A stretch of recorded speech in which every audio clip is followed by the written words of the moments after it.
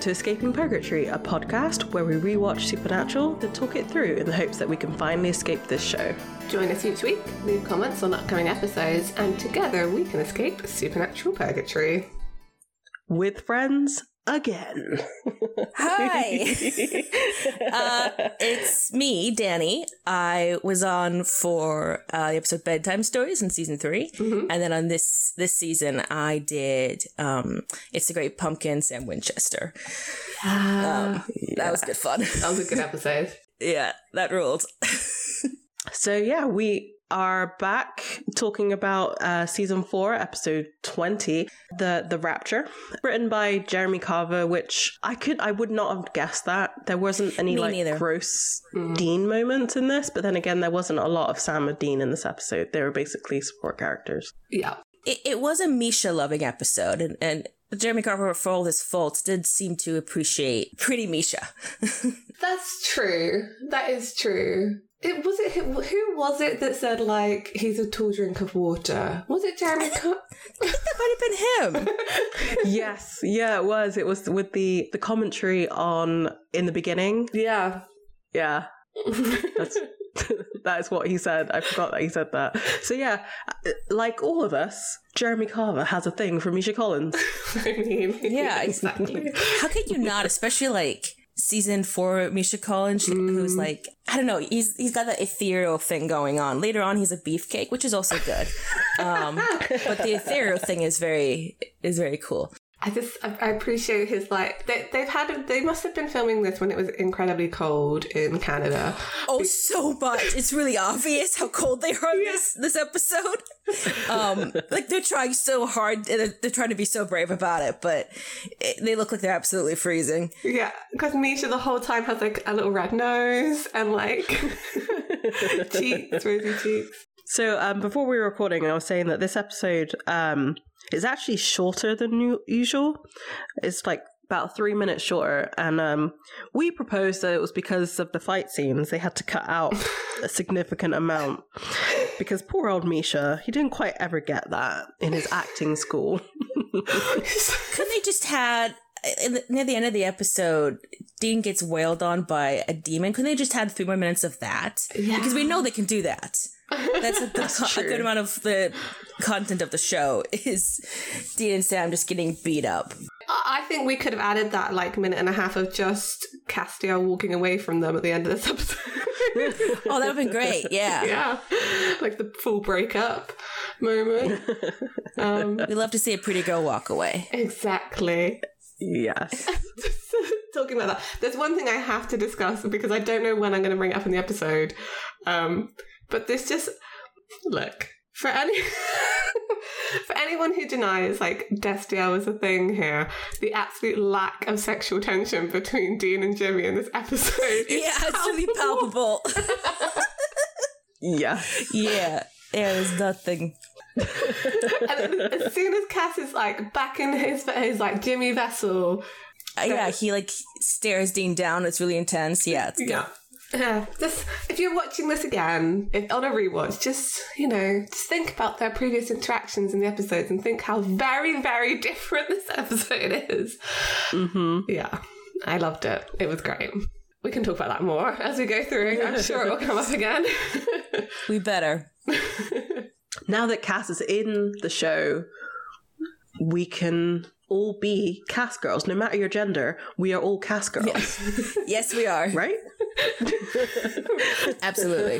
What's really funny is, like, early days of us doing this podcast, I got, like, I think a message on Tumblr, and I can't remember who it was from, and it was directed at me, and it was like, you talk about Dean a lot, but I can tell inside you're a Cass girl, and this is like season 2.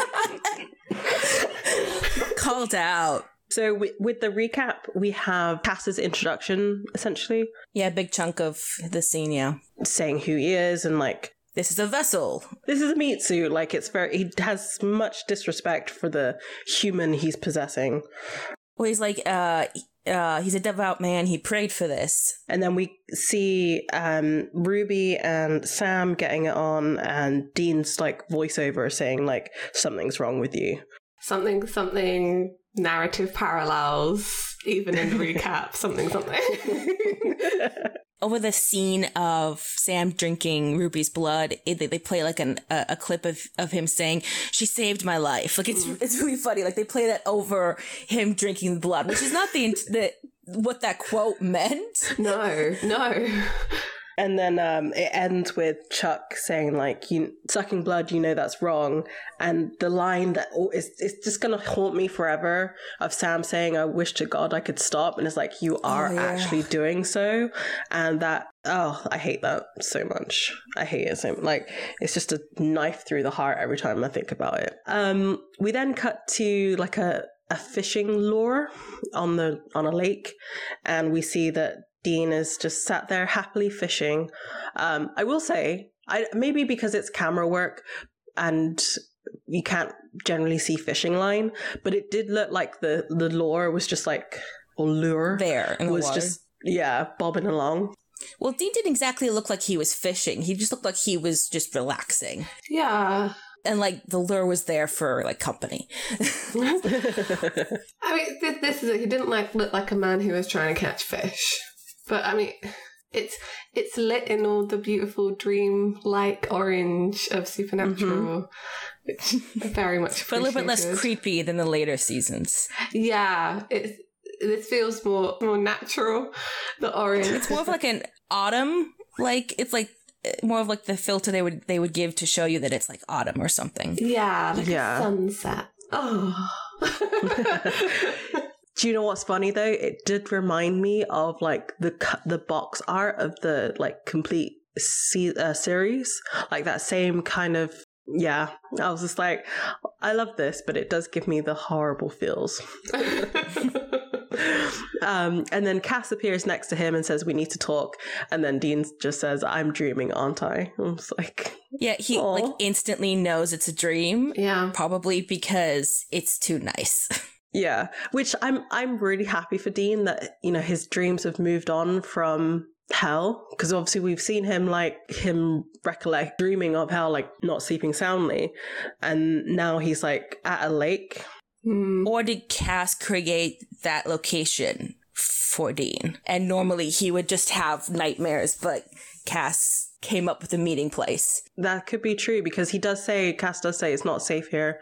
We need to be more private. And apparently inside Dean's head is not private, which, I mean, we've already seen Uriel invade, so yeah.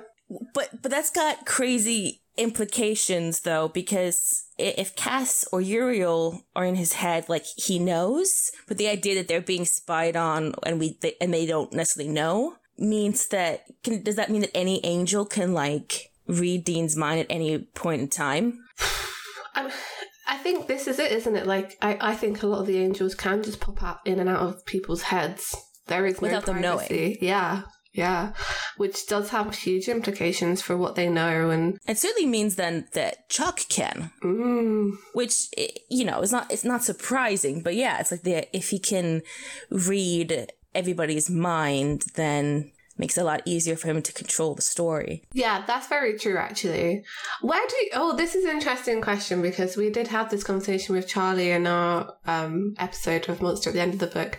Danny, where do you stand on was Chuck God or a prophet in season 4?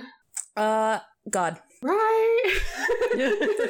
I think he was just having like he was just role playing. He was just, he wanted to be part of the story. Like, I think they say it in the episode of like, is it like an M. Night Shyamalan thing? It is. He wanted to be in his own story and be like a cool character. And he desperately wants to get near Dean and like smell him or something. Cause he's so horny for Dean. That's my take on Chuck. That's so funny, because no matter where you fall on the prophet to God scale, everyone's like, yeah, but he wants to bang Dean though. He really does. That is very true. Which, if Chuck is at least at times a stand-in for Eric Kripke, and we know that Eric Kripke's wife is named Deanna, I'm just saying. There's a line you could draw. The conspiracy board, like, it populates itself. It really does. It's significant significant. Like, it's good to know your stance on that as we go through this, because, like, I mean, God's not very much mentioned in this episode, but it's I don't know, helpful to know. I feel like we all four of us had differing opinions.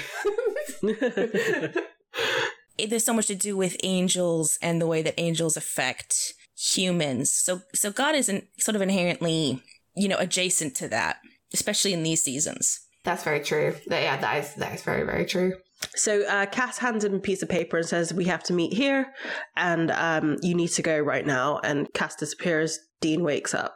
Okay, question about that. So inside Dean's head is not safe, but Dean has to open up the paper to read it, which would mean that anyone spying in his head would read the paper, which kind of explains how other angels found Cass at the meeting location.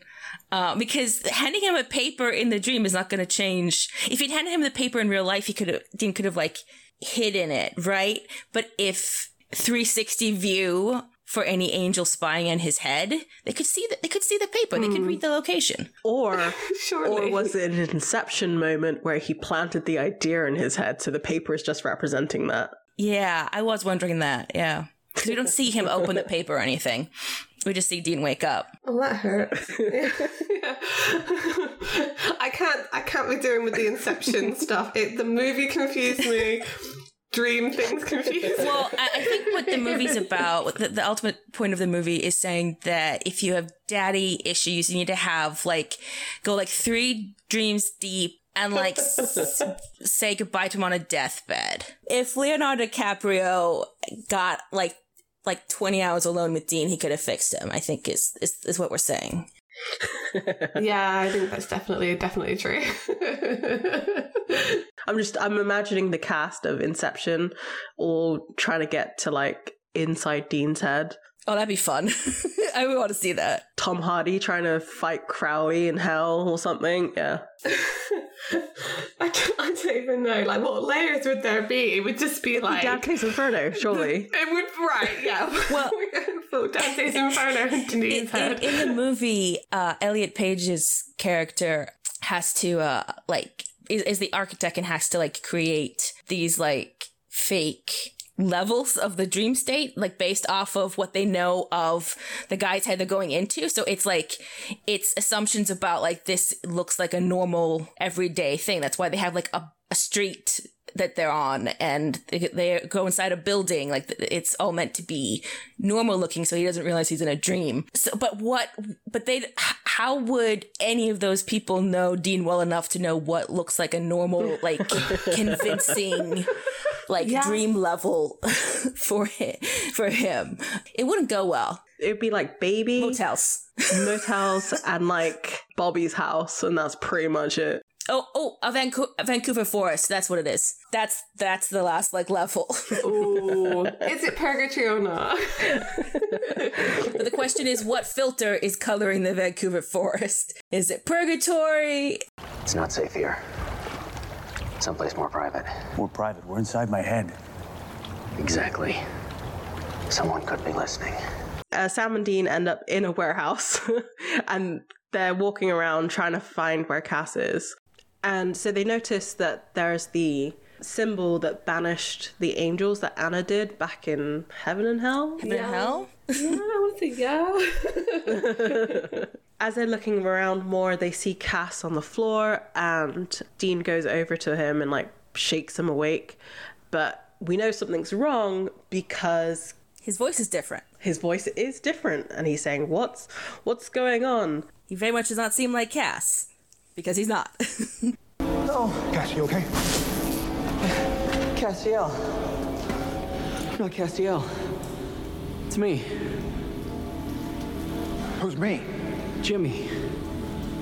My name's Jimmy.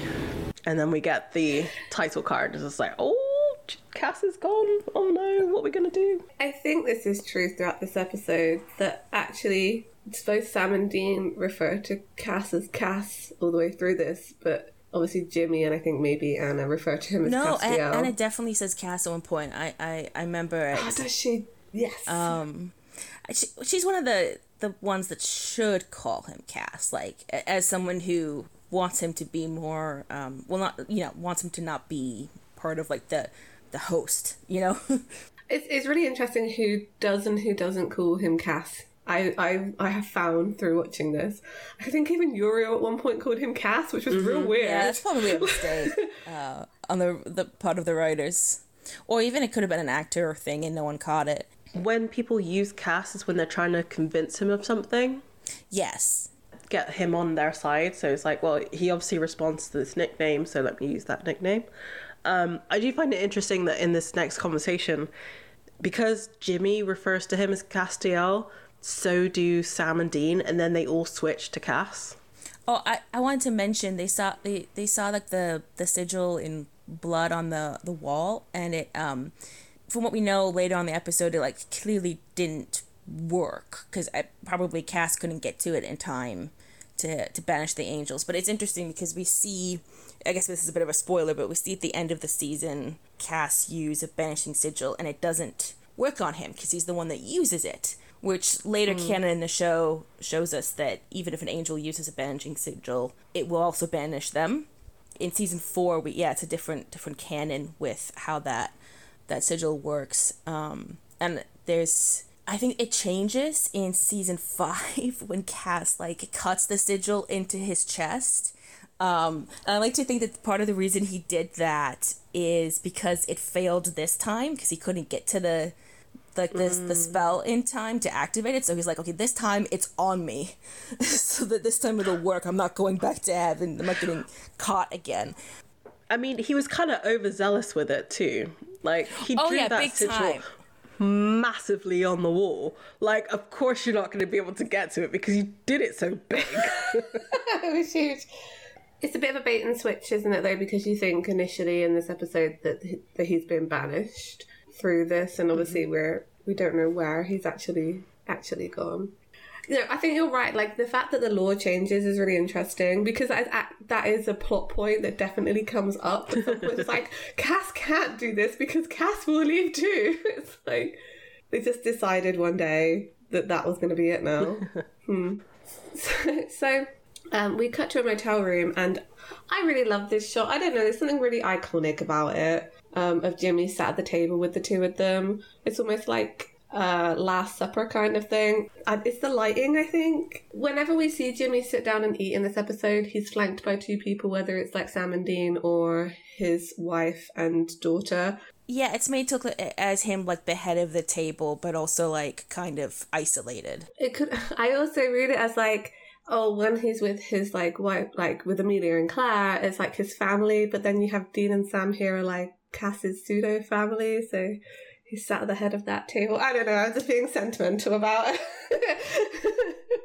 Well, but all like the shots of Jimmy in this scene, like eating in the motel, most of them on him cut out Sam and Dean. Yeah, that's true. And then if we're like on Sam and Dean, we'll get like part of, we'll get like Jimmy in the background or something. But like, I don't know, I noticed that a lot of the shots were like weirdly centered on him in a way that was almost a little too close, a little uncomfortable. Also, this is the first time we kind of, I guess, see Cass or his vessel without the trench coat. Mm-hmm. Yeah, super weird. Yeah, it's and eating.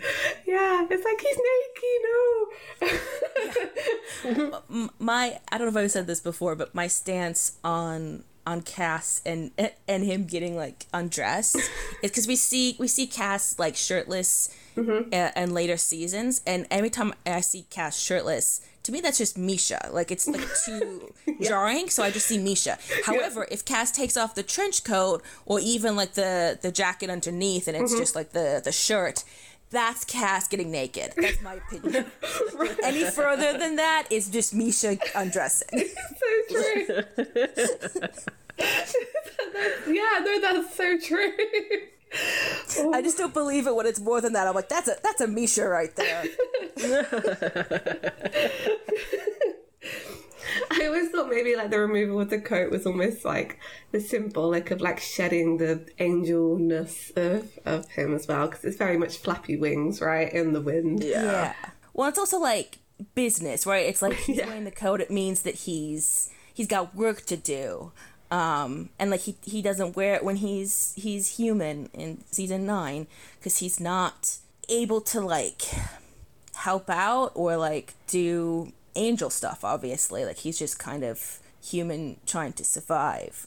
Or like when he takes it off because he's Cassifer, it's like, well, yeah, he's definitely not doing his like Cass business. He's not on the job. He's very much not on the job. So it's his uniform. Yeah, it's Yeah, his yeah. uniform. That's right. Yeah, so Jimmy is sat with Sam and Dean at this table, like absolutely devouring a burger and a drink. It looks like the same burgers that we see in season 5 with when Cass is got like the hunger for meat. And both this episode and that episode, I've noticed, looks like a bad burger. It looks really boring. Looks like it's just meat and bread. It does not look tasty at all. So obviously, like, Sam is questioning, well, they both really are questioning him about what happened. And Jimmy says that all he remembers is a flash of light, and then he woke up as himself again. So what, Cass just ditched out of your meat suit? I guess Dean's asking in a Dean way, did Cass leave voluntarily? Yeah.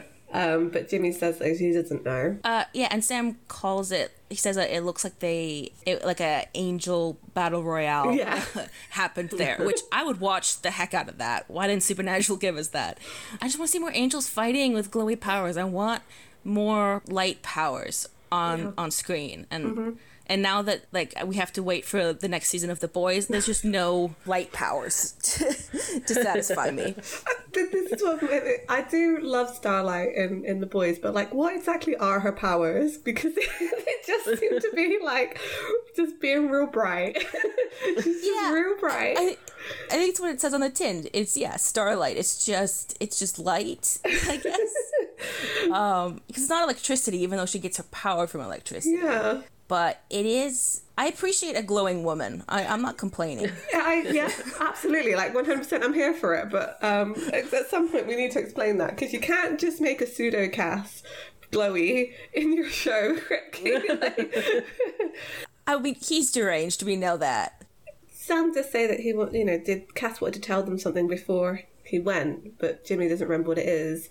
And when Dean asks him what he does remember, he just says that his name is Jimmy Novak and he's from Pontiac, Illinois.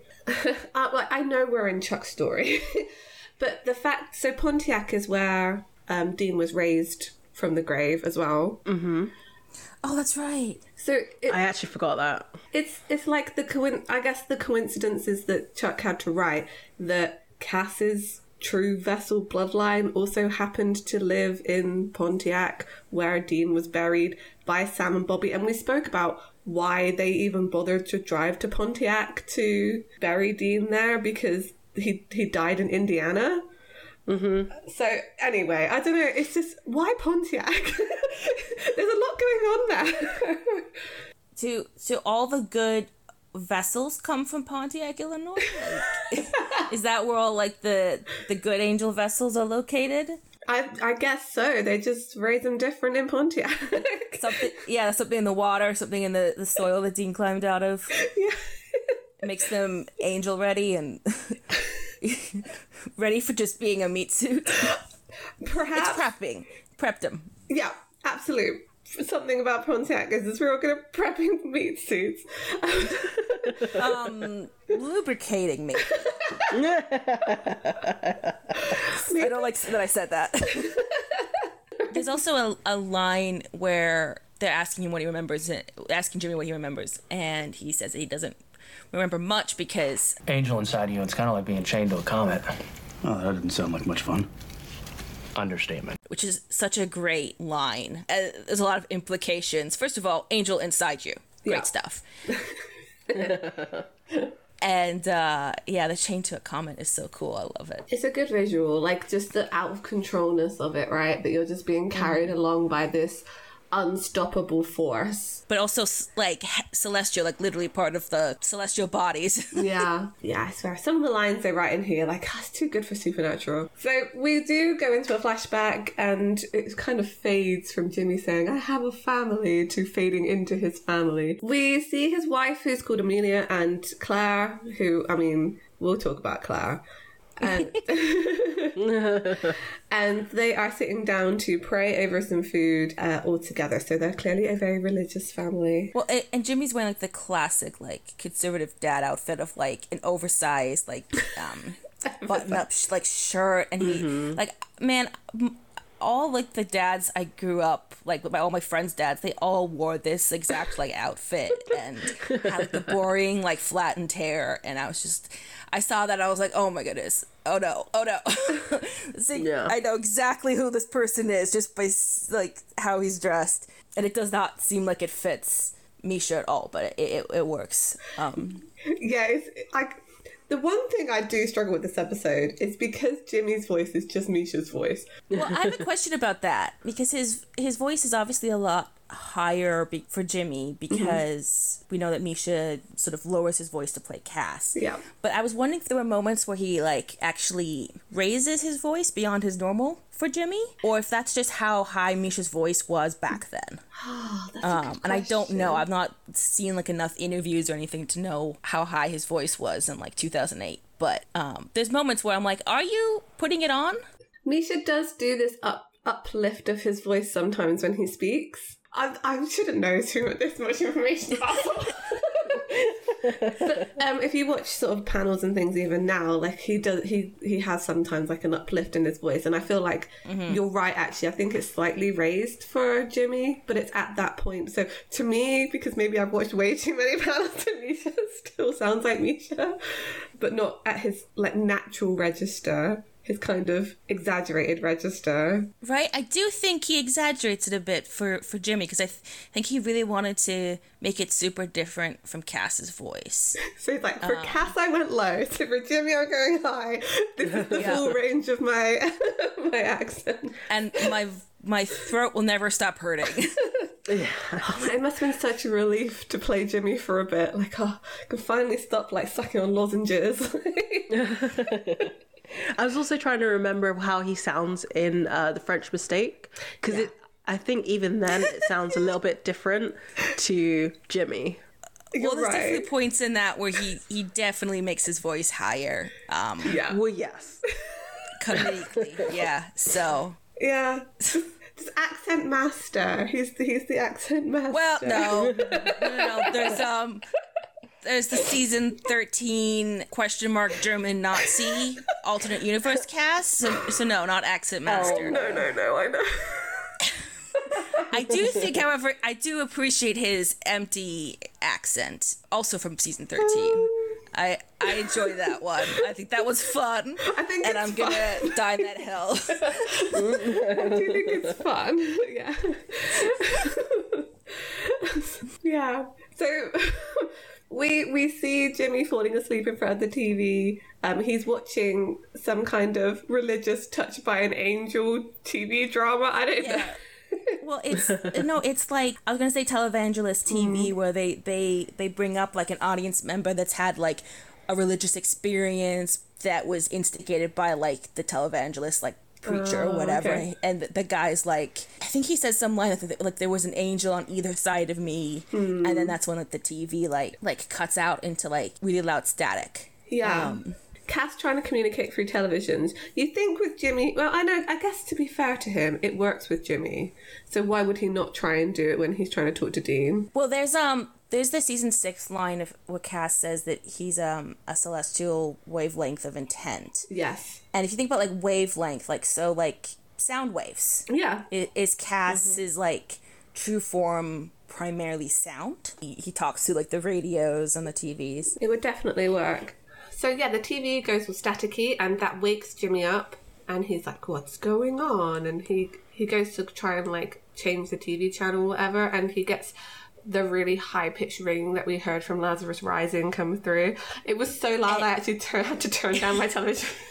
And so the TV screen is like flashing between all these different images, and then also static. As Jimmy's like covering his ears from the noise we see, it starts to cut back and forth between the images and Jimmy in like a way that implies that the images are actually in his head as well. Like that it's not just on the screen, that he's feeling the images or seeing them or whatever in his head, and it's uncomfortable. Side note, couldn't make out any of the images other than a rocket and some sort of military vehicle. Yeah. Which both are like space and fighting. Right? Like angels are from above and they fight. Like those are the two images that I could find. There was also a little earlier a big shot, like a longer like shot of just planet Earth from like above in space. So yeah, the only images are I don't know, they seem relevant to angels. Yeah, it's almost like a translation of perhaps of what Cass is trying to tell him, like, right, the apocalypse is coming, we need your help kind of thing, but it's getting filtered through images that maybe Jimmy can comprehend, because what Cass is projecting is beyond comprehension for humans. He clearly like tones it down later on in the episode, and because Jimmy, as he like hears the noise and it's getting these images, he starts to like convulse. Not good. Not good. Yeah. Like, tone it down, Cass, come on. Does not know how to use his inside voice. A question here. When do you think this happened? So okay, that's interesting, isn't it? Yeah. Let's get into it. So we're given the impression that Cass, like, for lack of a better word, woos Jimmy as a vessel over a decent period of time. Like, because at some point Jimmy says like he's talked to Cass like a dozen times or so, and you have to imagine that's not all the same day or anything, so it's like at least a week, right? But probably longer, because again, it's jumping forward a little bit. His wife Amelia tries to give him like medication, right? She thinks he's having a psychotic break, which is kind of true. And so clearly they had time to like go to a psychiatrist and get prescription medication, right? Like, so clearly time has passed. Like, it could be a month or something. It could be more. I think Cass had to have been, I don't know which I should use, wooing or prepping Jimmy for a while before he raises Dean. And there's interesting implications, because we know that he had to fight like a long battle to get to Dean in Hell, like him and other angels. However, Hell time is different than Earth time. So was he like preparing Jimmy as a vessel prior to going down to Hell? Or is there something where like he was doing both at the same time, like celestial like texting Jimmy as he's in Hell fighting demons? Or time travel even? Maybe, because it doesn't. Basically, I have issues with the timeline because... Right, yes. So, what was it? September 18th, was that right? When Dean was raised he came out of the grave, raised from Hell. Yes? I think that's right. I think so. Yes. And they've said that Jimmy in this episode has been gone almost a year, so it would be August? It's clearly... We see snow on the ground. That's not... Yeah, it can't be August. And also, we have had a Halloween episode, so we know it's past October. What I'm saying is, it doesn't line up. In some ways, I guess it doesn't really matter. But the only explanation that makes sense if you're trying to follow supernatural chronologically... Can't say that word. Which one should never try to do. But... No, it's a recipe for madness. That this does involve some kind of like jumping back and forth time travel issues. But then that would... I don't know. But... Basically, yeah, I want to point out the timeline doesn't make sense. And also, I think you're right. This looks to be like a month or two before. I don't think that Cass needed Jimmy to go to Hell. That I don't think the angels need vessels to go there. I know we see the handprint, but the handprint... First of all, we don't know that true form angels don't have hands, because we know that they can have multiple heads of, like, animals. So why couldn't they have, like... hands as part of their true form? And secondly, the handprint could be the real world, like 3-dimensional interpretation of some form that's in multiple dimensions, and so it's like it's like half of the image and just looks like a handprint. But no, I do not think that there's any way that Jimmy the vet. Well, it can't be, because we see when Dean is in the gas station right after he gets out of the grave. He walks to a gas station, and we hear like the Cass's like true voice, and like basically he like blows past the gas station. Yeah. And he's clearly not in a vessel at that point. Right. So because he thinks that Dean can would be able to understand him, which he can't. So he has to go and get his vessel to talk to Dean. So time travel. Maybe up to that point he had been like wooing Jimmy, went and got Dean from hell, then tried to communicate with him, realised it wasn't really happening, thinking, I kind of need to finish this like situation with Jimmy, and then went to go get that vessel once he realised that he otherwise was not going to be able to communicate with him. I think there's this bit of jumping back and forth from Cass, like, am I going to have to get a vessel? Oh, I'm going to have to get a vessel, man. Or maybe he really thought that, because he really thought Dean could understand him. Yeah. He thought maybe he'd get away with not having a vessel at all. And then when he realizes he doesn't, he's like, fine, I'm going to go and spend 2 months in the past trying to get this guy to say yes. Which actually he probably doesn't have to do, because we see, like, no other angel goes to this much work to get a vessel, other than like trying to get like Dean or Sam as a vessel, right? Like, but all the other angels, they just like, they find people who will like instantly say yes. But Cass is like slow and sweet. He takes his time. There's foreplay. And I don't know if that's Cass being nice or Jimmy being stubborn. It's he wants the enthusiastic consent. He doesn't just want the consent. Yeah. And arguably informed, and I think it's not informed, but I think he tries for it to be. Because Cass is bad at communicating. He would think he did everything he could to inform Jimmy, but he really didn't. He did not. Cool. Well, I'm glad we solved that one. So we cut back from the flashback into the present day, and they're still at the motel. Sam and Dean are outside, and they're discussing what to do about Jimmy. Dean immediately wants to send him home. He's like, well, he has a family. We buy him a bus ticket. Let's go. And Sam is, as he has been in most of this season, a bit more ruthless and saying, you know, he's the only one who knows what happened. He's got information that we need.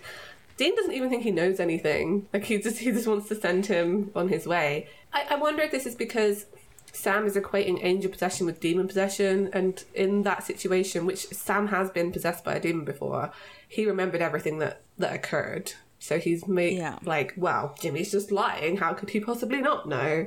Right. Whereas we kind of do later on get that angel possession is different, and they don't necessarily remember everything that has happened. Well, and Sam also mentions, like, even if Jimmy doesn't know anything, they could maybe, like, contact a psychic and have them, you know, like, try to figure out Jimmy. Because they have a good track record with psychics, of course. They didn't get the last one killed or anything. Like, Sam's not entirely wrong that they need to, like, he's their only clue. But it is ruthless to, like, be like, he can't go back home to his family. Yeah. Again, like, Sam, it's just doing the whole, like, Dean's a bit more soft in this season towards, like, people with families, and Sam's, like, a ruthless demon boy. You're not doing yourselves any favors.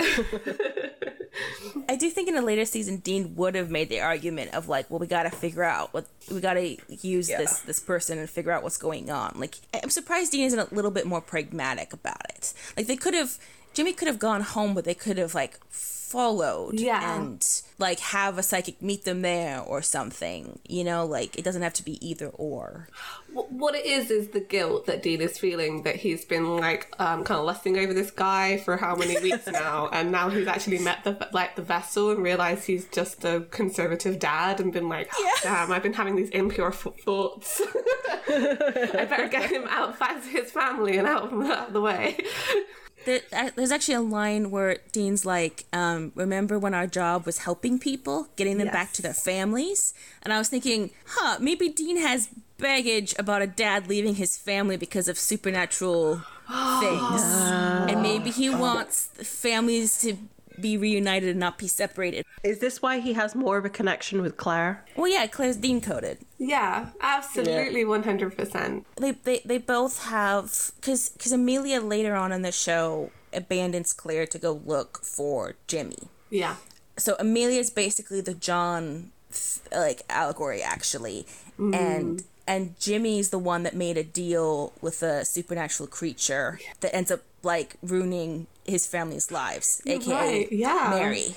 Yeah. So yeah, they have the same life. Claire and Dean have the same life. Yeah, I mean, yeah. We'll talk more about Claire. I love that they brought her back in later seasons. I do. I love it so much. So Jimmy is obviously confronting them and saying, like, what do you mean I can't go home? Dean explains that it's, because he's a target. Not necessarily because they need his information, but because he has a target on his back. And they're talking about, like, whether they want information from him about angels or whatever, but Jimmy just wants to go home. See, this is where I'm like, how much does Jimmy remember? Because he says here, I've been shot and stabbed and healed, and my body's been dragged all over the earth. By some miracle, I'm out, and I am done. So he remembers getting, like, stabbed, probably by Dean. He could have had like the physical memories of like pain or discomfort, but not necessarily cognitive memories of what Cass, the angel, was thinking. Like those are two different things, right? Like to understand angel thoughts and have like be able to keep track of like angel communication or something. That's very true, actually. Yeah, I don't think Jimmy is lying in this. I really genuinely don't think that he knows what happened. Do you think like his vessel gets sort of like suspended in space, I don't know, something, while Castiel the angel goes to like heaven? So like his physical body can't actually get into heaven. We almost see that actually when later on we find out what Naomi's been doing and we see Cass kind of getting like pulled out and pulled back in again. He kind of like has these, I mean, Jimmy's not there anymore, but like kind of has these moments where he's just like frozen almost, but it's like split, it's such split second, like time doesn't actually pass on Earth. What we see in season 6 that I'm pretty sure we see that Cass can like not necessarily freeze time, but like like there could be stuff going on that happens, like complex stuff that going on that can happen in like a millisecond. But I have an answer for the vessel in heaven thing, because the vessel has to go to heaven. I mean, it's complicated because Cass is a unique situation at that point because Jimmy's no longer in the vessel and the body is basically Cass's. But Cass is made human in heaven because Metatron steals his grace. And so clearly the vessel is there, like because he's then physically like flesh and blood in heaven at that point. At least that version of the vessel is in heaven. Why are we getting so into this? I'm sorry. I think there's two things that can happen here. I think you're right. I do think that sometimes Cass goes to heaven in his vessel once Jimmy isn't there anymore, because we see him go to the portals and stuff, yada, yada, yada. I also think that it's possible for them to go back to heaven without their vessel in that like short split of time. But when we see that happen, it's almost like a projection. So we just see them in their vessel form because that's how they would expect it to be seen. Yeah, exactly. I don't know. So all of that comes back to the fact that Jimmy might not know anything because Cass has actually left him while he gets the information from heaven. Yeah, that's true. And I think it happens in like no time. Anyway, deep in the meta angel analysis here. Always. I enjoy it though. It's good. Yes. Sam wants Jimmy to stay with them and says that they are the safest place, which debatable. And Jimmy asks for the first time in this episode how long, and he repeats this a few times. And Sam just says we'll cross that bridge when we get to it. Which Jimmy knows is bullshit. He knows, right? Because he leaves. He's like, bye, I'm off. Well, and Jimmy has like no patience or like appreciation of the two of them, understandably so. But it's so different from Cass, who does almost Cass is a bit reverent towards them at times, and certainly affectionate from at least an angel standpoint in this season, versus Jimmy wants nothing to do with him. He is not impressed. These two lumberjacks are getting between me and my family, and I do not want to answer the questions, and I do not want to be here. He does not care about Sam and Dean. He does not have the derangement syndrome. He is immune to the charm. Very much so. It's funny to see that never happens. So basically Sam stops him and is like, no, you're staying here, and he's keeping Jimmy as a prisoner. I mean, Sam says it's a harsh way to put it, but it's true. Yeah. So later on we get this very cute shot of a sleeping Jimmy. He's snuggled in his blankies. Side sleeper. Yep. We also get like a pan over shot to Dean, who's not under the covers at all. He's just got like his jacket on top of him. He's ready to go, soldier mode, boots still on. My favorite thing, particularly about earlier seasons, Dean, is that he often, whenever he's like in bed, whether it's like a jacket or a blanket covering him, it's always like snuggled up and like perfectly covering his chest in a way that's like very like trans mask of him, of just like got like, I don't know, even if he's got clothes on, he's always just like got his chest covered in bed. It's really weird. It's something you normally see of like women in shows. Yeah, I've definitely clocked that before. Like, he's very no nips on screen.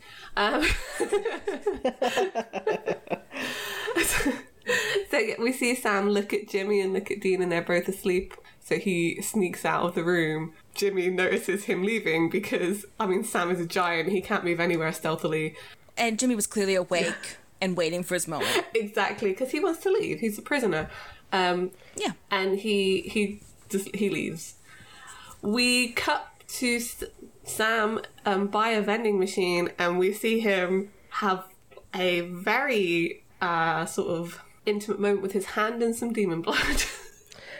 Right? I was like, why would you drink that way? Like, you're losing so much by pouring it into your hand. He's used to consuming it from skin. Ooh. He's used to the dish that his lovely drink, his special drink comes out of is skin. You're right. I wish you weren't right. It gets saltier. Maybe, it's like the flavoring, right? Like, you got everything tastes better with a bit of salt. Yeah, it does, doesn't it? And the blood is kept in like a kind of fancy flask. Yeah.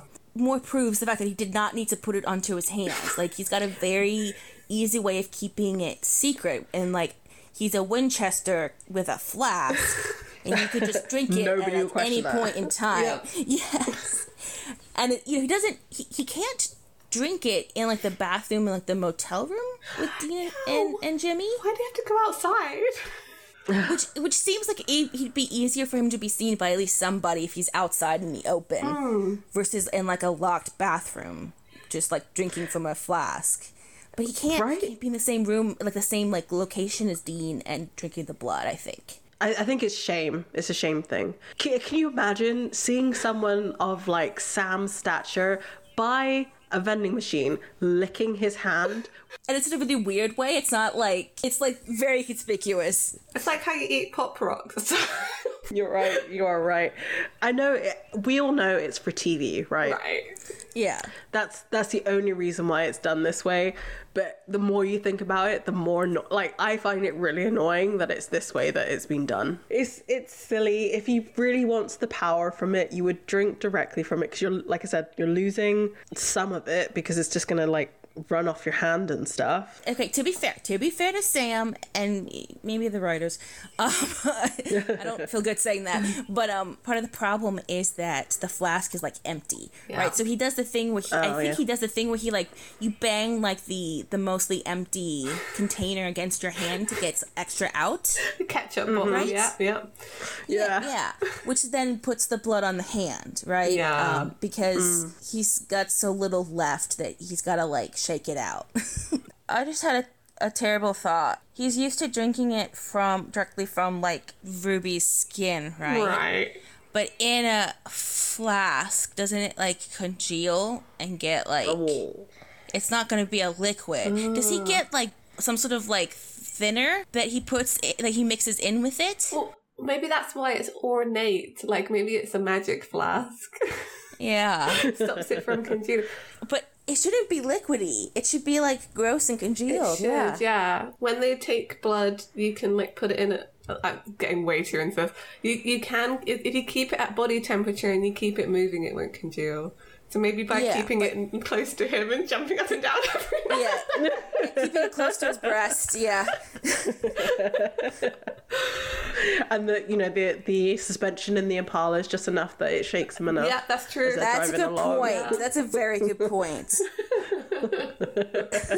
when you start to really break down like blood in the flask, it starts to fall apart. Yeah. Which is probably a good thing. I feel like it shouldn't be easy to just carry blood with you to for any drinking reason. That's not good. Yeah. We shouldn't have that be an easy thing. You're right. It's not good. So it's the next morning, and Sam is packing up the duffel bag, and Dean's just like casually brushing his teeth. And like chuckling. Yes, he is actually having the time of his life that Sam messed up so badly. Dean doesn't really care because his whole objective was to just let him go in the first place anyways. But they're still going to go after Jimmy anyway. I guess because they want to make sure he gets home okay, right? They're still protective because there is the possibility that people are going to go after him. They know that for sure. So they don't really want him like sneaking off just in case something happens. Also, like, he is a lead. Like, you don't know how he's involved in the whole apocalypse stuff. Like, what happened to Cass? Why are the angels fighting? Like, all of this. There's answers here that they don't have that may be important. That they seem pretty important. Because they know he's a viable vessel for an angel and possibly for Cass to come back into. Like, he's the closest thing they have to contact with Cass. Just that's all they've got right now. Sorry, this is funny to you? Mr. Big Bad Prison Guard Jimmy McMook gives you the slip? Yeah, it's pretty funny. What are you doing anyway? I was getting a Coke. Was it a refreshing Coke?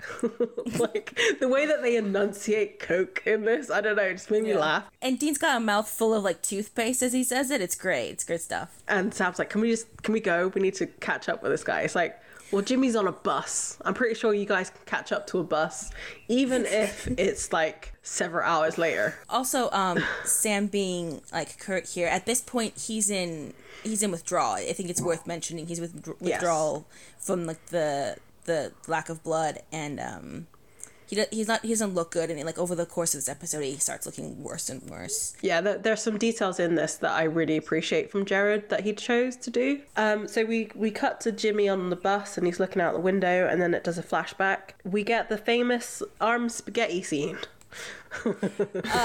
Yeah, I think I wrote it on my notes. Pasta time. Yes. Yeah. So Jimmy's like listening to static and his arm is in the boiling water. Amelia walks in and like drops her groceries all over the floor and is asking, what are you doing? And he's like, oh, I'm okay. Look, see, I'm fine. Castiel told me to do it. He said my wrist wasn't limp enough. I had to make the joke. It's my favorite.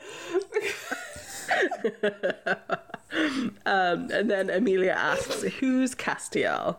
And why does he want a lip wrist man? Yes, exactly. Also, so all I could think about is that we know that Water on Supernatural is part lube, and obviously Misha wasn't sticking his hand in actual hot water or hot lube water, so they've got to have something like blowing air bubbles from the bottom up. So he's just got like bubbly, maybe lube water that he's just like that, like half his arm is in. And that's really fun for me. I like picturing that. I that is fun. I agree with you. That is super fun. That's also a very good convention question, which is, Misha, the pot. Was it mostly lube water, or did they just manage to show that one on camera? But I hope it was part lube. I really hope so. Me too. That's what I said, though. I said that he needed, Cass needed time to lube up, to lube up the vessel. I said it. You were right. You were so right. Oh, it's so dumb. And then we get to my favorite part of this entire episode. One of my favorite moments, yeah, for sure. Because Sam and Dean are driving along and Anna just appears in the back seat and says, hey guys. And just like Dean's yell and like swerving. Hey guys. Smooth. You know what I call it, a head? I like the element of surprise. it hit me right in the funny. Yeah, it hit me right in the funny bone. I don't know. It made me chuckle. Like, I went back and watched it twice because it made me laugh so much. Well, and she teleports into the car like it's silent in there. I think I wrote down like it's clearly the brooding man car at that point, and that's the point of the day they're in, and so she just like teleports in the midst of their like grumpiness and just like, hi guys, and then kills them. It's great. It's such a Cass move as well. You can see when their two characters kind of started to align, because I know you know, that Anna was supposed to originally have Cass's storyline, but that he does that. This happens a few times throughout the series of Cass just like coming into their backseat. In general, him teleporting and surprising them is very fun. It's very funny. I like that he maybe learned it from Anna. Yeah. I think that's sweet. I hope so, yeah. Dean looks back over to Anna and tells her that she looks fantastic. Anna points out that it's not really the appropriate time to be like hitting on her, but there you go. Well, the way Dean said it didn't actually sound like he was hitting on her. I thought it was maybe more of a reference to the fact that the last time he saw her, she kind of exploded. Oh, there is that too. Does he know she's wait? Does he know she's alive? He didn't see her in On the Head of a Pin, right? No. I don't think so. I don't think so. He might have been told that that's who killed. Yeah, because Cass told him about Sam killing Alistair because he completely liked. So maybe he mentioned Anna was too. I will be a fan about her. I took it as flirting too, just because of the look on Dean's face. He's like, he does his, haha, I'm very pleased with myself smile when he. But yeah, you're right. I think the very last time was the explodey time. Okay, never mind. She looks over to Sam and says, you know, you seem different.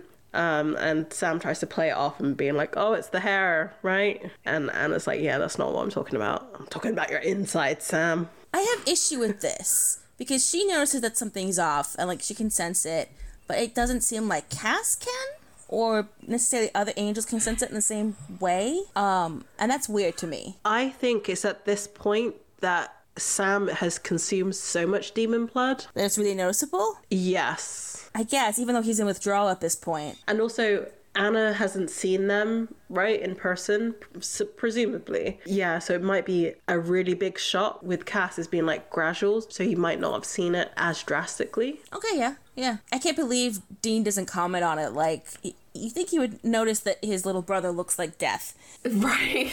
He looks bad. He's got like he looks really gaunt, like his bags under his eyes. And also, the other angels have always referred to Sam as, the boy with the demon blood. So I wonder if they just don't clock the levels that are going up or down.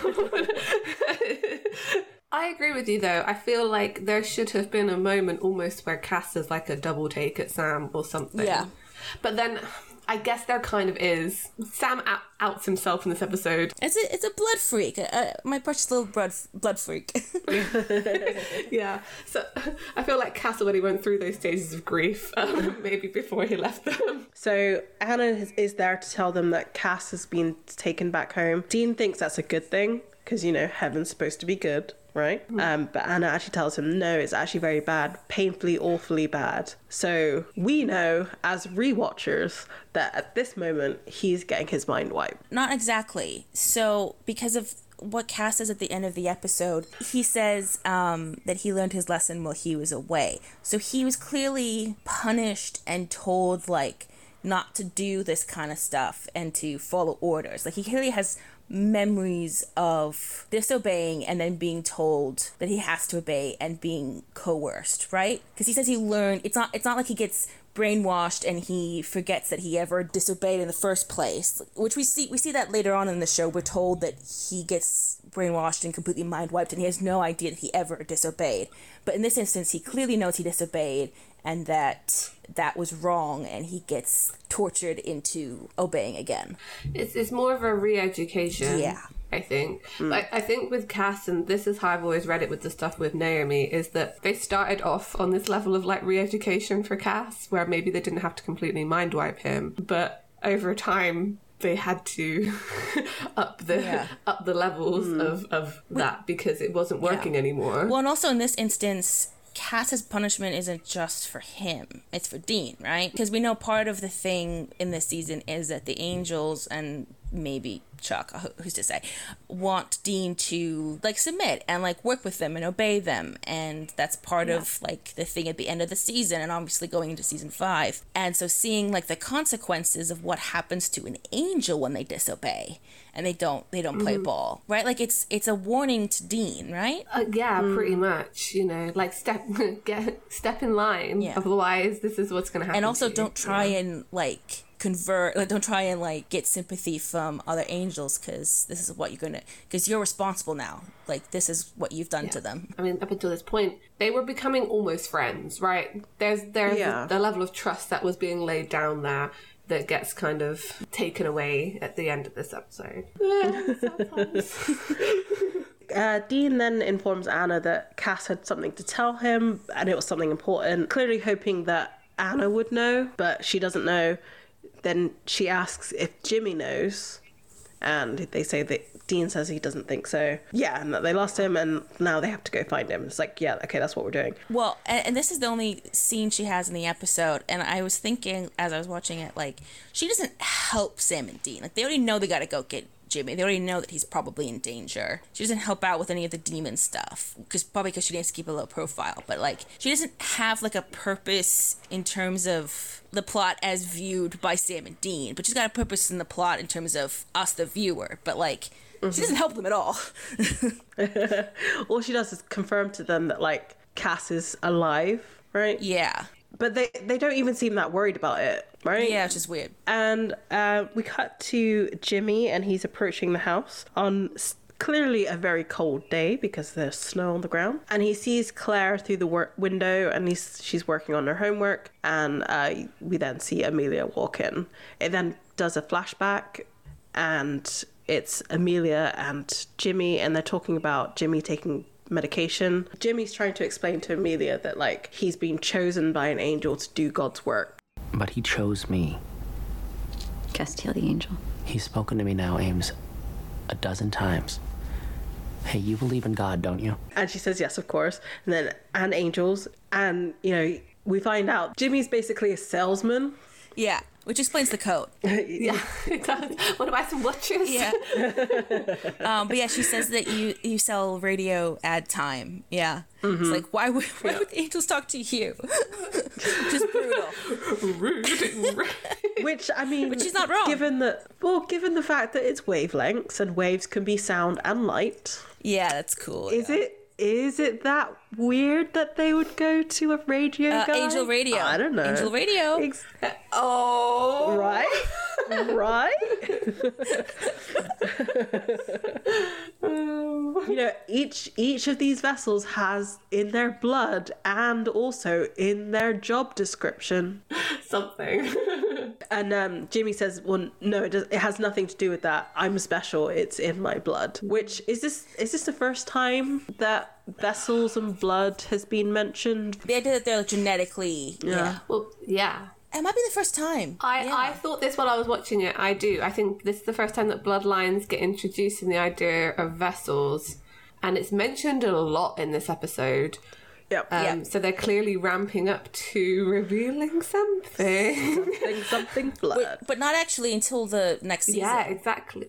So they must have had that planned out. And it really makes me think it. Like, there's just been a few hints that angels have said to Dean about what's going to go down with the bloodline vessel plot. Yeah. For sure. I mean, isn't there something in... It's a Terrible Life, like at the end when he meets with Zachariah, doesn't he say something like, it's in your blood? And he says, like, and you're going to do all of the things that you need to do. And then he, like, reiterates, like, all of it. And I always thought that was a reference to Michael as well. But yeah. I thought it was interesting that Jimmy's so fine with the fact that it's not actually about him and anything. It's not about any of Jimmy's own merit. It's just about his genetics. And he's cool with that. Wouldn't you want the reason an angel's talking to you be because of who you are as a person, instead of like your genetics? It's also not uncommon in, at least in my experience with my upbringing, like Christian religious circles, there is sort of an idea of like inherited religious destiny of a kind. But it's like, why? It takes out all the agency or free will. It's like, So what's special about you is just your genetics. It's just your blood. Who you are doesn't actually matter. Isn't that sad? Like, why aren't you upset about that? Also, isn't it Castiel who's like the absolute paragon of free will?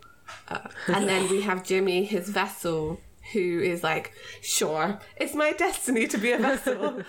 And just the fact that he's the one that was destined to be that way, and poor Cass. Except it is a moment of free will for Jimmy at the end of the episode. Yeah.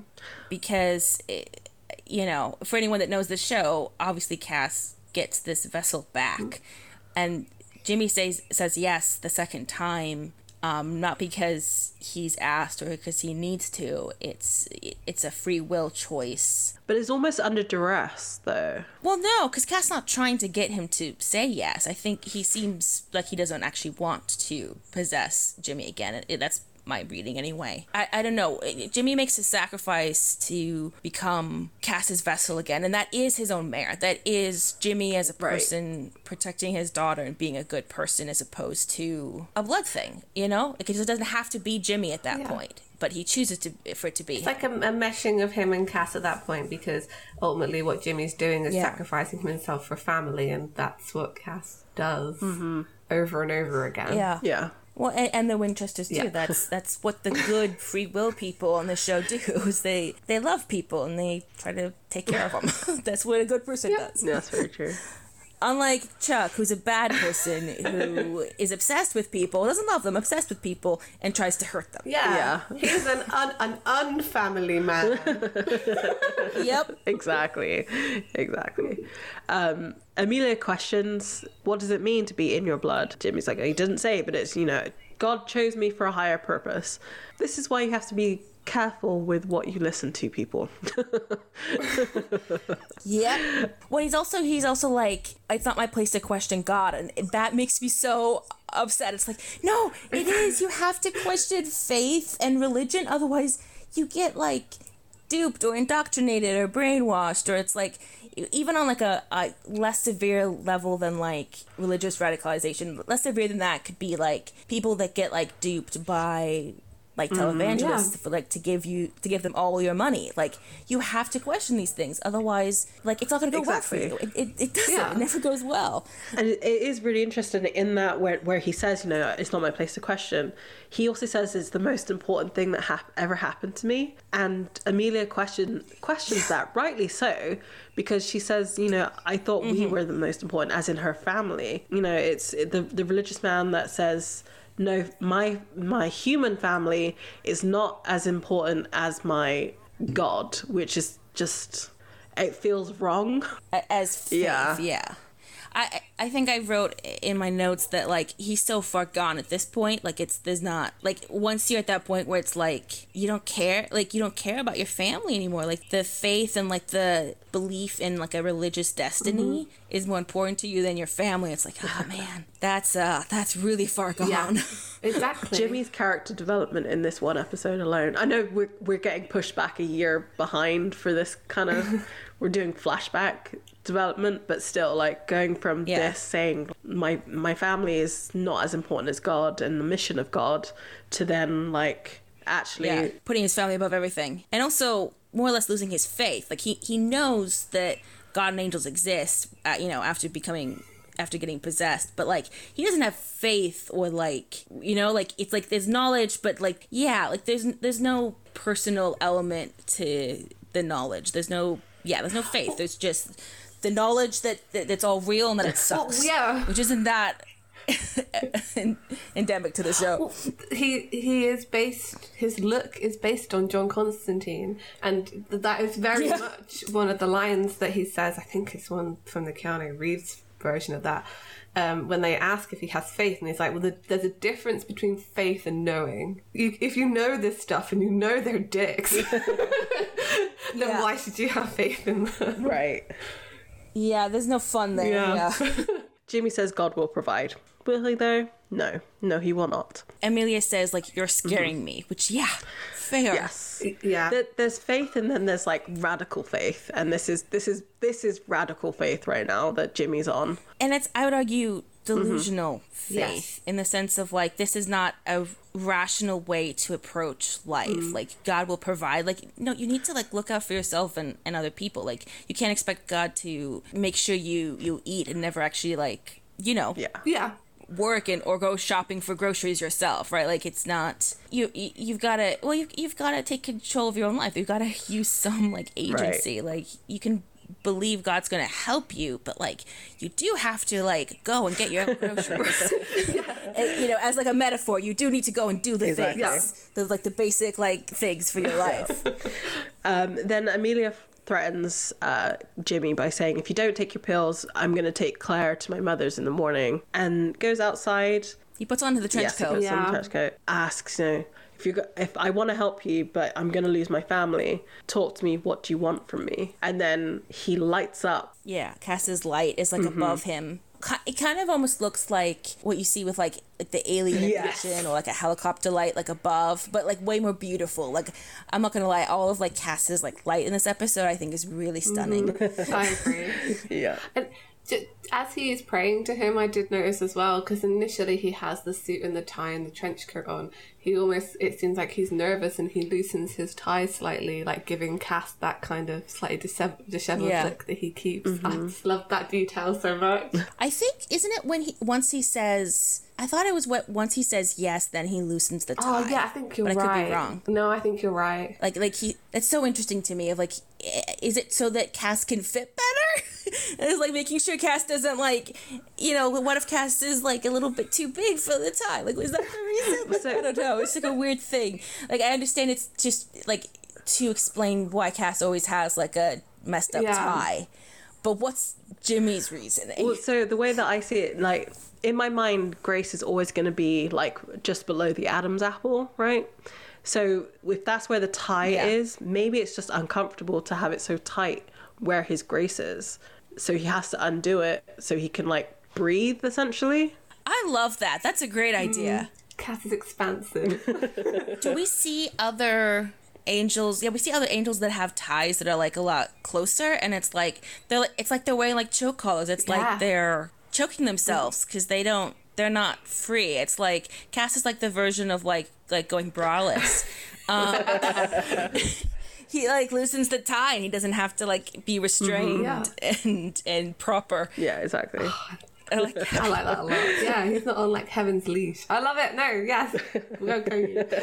So Jimmy's obviously in communication with Cass, and he says, yes, I understand. Promise my family will be okay and I'll do it. And then there's a pause, and then he says, then yes. And then the light sort of intensifies, and once it dissipates, it's now, you can just see Misha's change in like posture. It's incredible. Yeah. Misha does such a great job in this episode. Like, Jimmy is so clearly not Cass in such a intense, like, obvious way of just like, you don't see Cass. Right. Like, Jimmy is so clearly a different person. And then now when he gets possessed, it's like, oh, there's Cass. There's my best friend Cass. Like, instantly. He does such a good job. Yeah. But it is interesting when he first, like, possesses Jimmy. It looks like Cass, but it's also like, the way I thought about it was like, it's almost like when you get like a new like pair of shoes and they're stiff and you need to break them in, because he's in the body, but he's not like fully like using his like facial muscles and everything. Like, it's Cass, but like it looks like he's not fully like connected with the body yet, and we kind of see him, like slowly move his head and stuff like that, of like he's looks at his hand at like really slowly, and it's like he's like slowly connecting to this new body. Yeah, I mean, I liked it. It's a very Cass movement to look at his hands when he regains his vessel. He does it a lot during the seasons. You see every time he comes back, he kind of almost checks out his hands first, which it makes sense. It's the kind of easiest part of your body to bring in front of your face and look at. But here, I love it because it's so, he looks so alien almost. Yes. Like you said, with the UFO light and then the head tilt. It's very X-Files. Definitely. So as this is happening, like as Cass is like adjusting to his body. We see the front door open and Claire walks out and she asks after him, and Cass turns around very, very confused and does the head tilt. An extremely exaggerated head tilt compared to like Cass normally, which again is like his first head tilt, at least in his body, and I like how it's in a more exaggerated version, and once he gets more comfortable in his body, it doesn't have to be this stilted thing as much. In the HBO version of Supernatural, when angels possess a vessel, it would be way more like body horror gruesome, of like overextending limbs by accident and like. I would love that. Yeah. Like body horror. Mm-hmm. Like all of the like dislocated shoulders, elbows, and arms. Yeah. Yeah, you know, like when he tilted his head because he doesn't realize how far it can go, just it going like way too far. Like an angelic version of like a werewolf transformation kind of stuff, of just like the bones like shifting and cracking, and I think so. And just not knowing the limits of the vessel, right? So just massively breaking it by and, I don't know. I want that HBO Supernatural, goddammit. me too. And then Cass rights his head and says, I am not your father. The devastation that he just caused by saying that. Yeah. I think it's actually Cass trying to be nice. Like he's trying to not deceive her. He's like trying to let her know, like, no, you got the wrong person, like wrong phone number. But of course it just comes across as very cruel. It's really rough. She's just a kid, and it's just it's her dad being like, I'm not your dad, and then leaving. It's like, what? It's gonna mess you up so much. And it explains a lot of like Claire's character when she comes back. Just so much. Yep. So, okay, going back to time, is this moment, like him getting the body right this second, is he about to go confront Dean and Bobby in the barn? Yeah. In my mind, yes. I feel like this is just before the barn. I disagree though, because he's a lot more comfortable in the body and like a lot less weird and stiff than he is in that moment right after possessing Jimmy. Like, I don't know. I feel like it was like Jimmy barn, but maybe not. Maybe he didn't fly there, so maybe he's getting kind of like, oh, I've got time. They're doing this spell that's not actually going to summon me. Like, it's fine. I've got time to get to the barn. Yeah. I don't know. Like I said, with like the breaking in the shoes metaphor, you kind of need to like go on like a long walk to like get out all the stiffness. Yeah. I think we talked about this in Lazarus Rising too. I saw a great fan theory that is my favourite, because there's like a big banging and crashing before he walks into the barn. So it would fit with the like, he's not quite used to his body, so he just kind of fell on the roof and like rolled off and then came through the door because he wasn't quite used to flying in a vessel. Oh yeah, that would be amazing. Because we go from Pamela, where he's definitely not got a vessel yet, and then how long is that between? We don't know that. I don't think he does. Well, no, because she's talking to him like with like a seance. Oh, yeah. And I think that it's clearly just, they're not summoning the physical form or anything. Like they're just like talking to like the psyche. Yeah. And like, obviously his like true form like burns her eyes out, but like I don't think that the vessel would get in the way of that. I was just assumed he didn't have a vessel at that point. But you're right.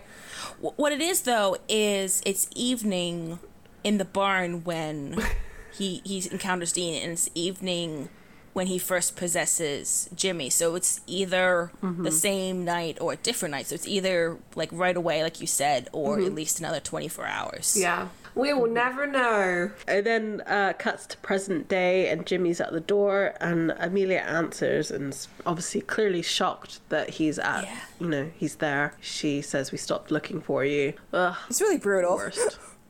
Yeah. They then go into the house, and they're in some sort of like sitting area, and Amelia tells Claire to go to her room. Jimmy wants to see her, and Amelia's like, no, I don't think that's a good idea. It's almost been a year. Do you think Jimmy knows that Cass saying "I'm not your father" was the last thing that she heard from him?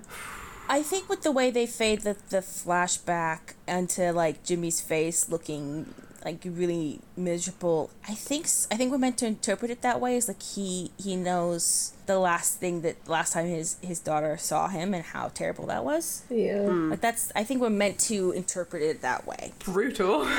Yeah, basically. And Jimmy continues to apologize. Heaven, hell. None of that matters.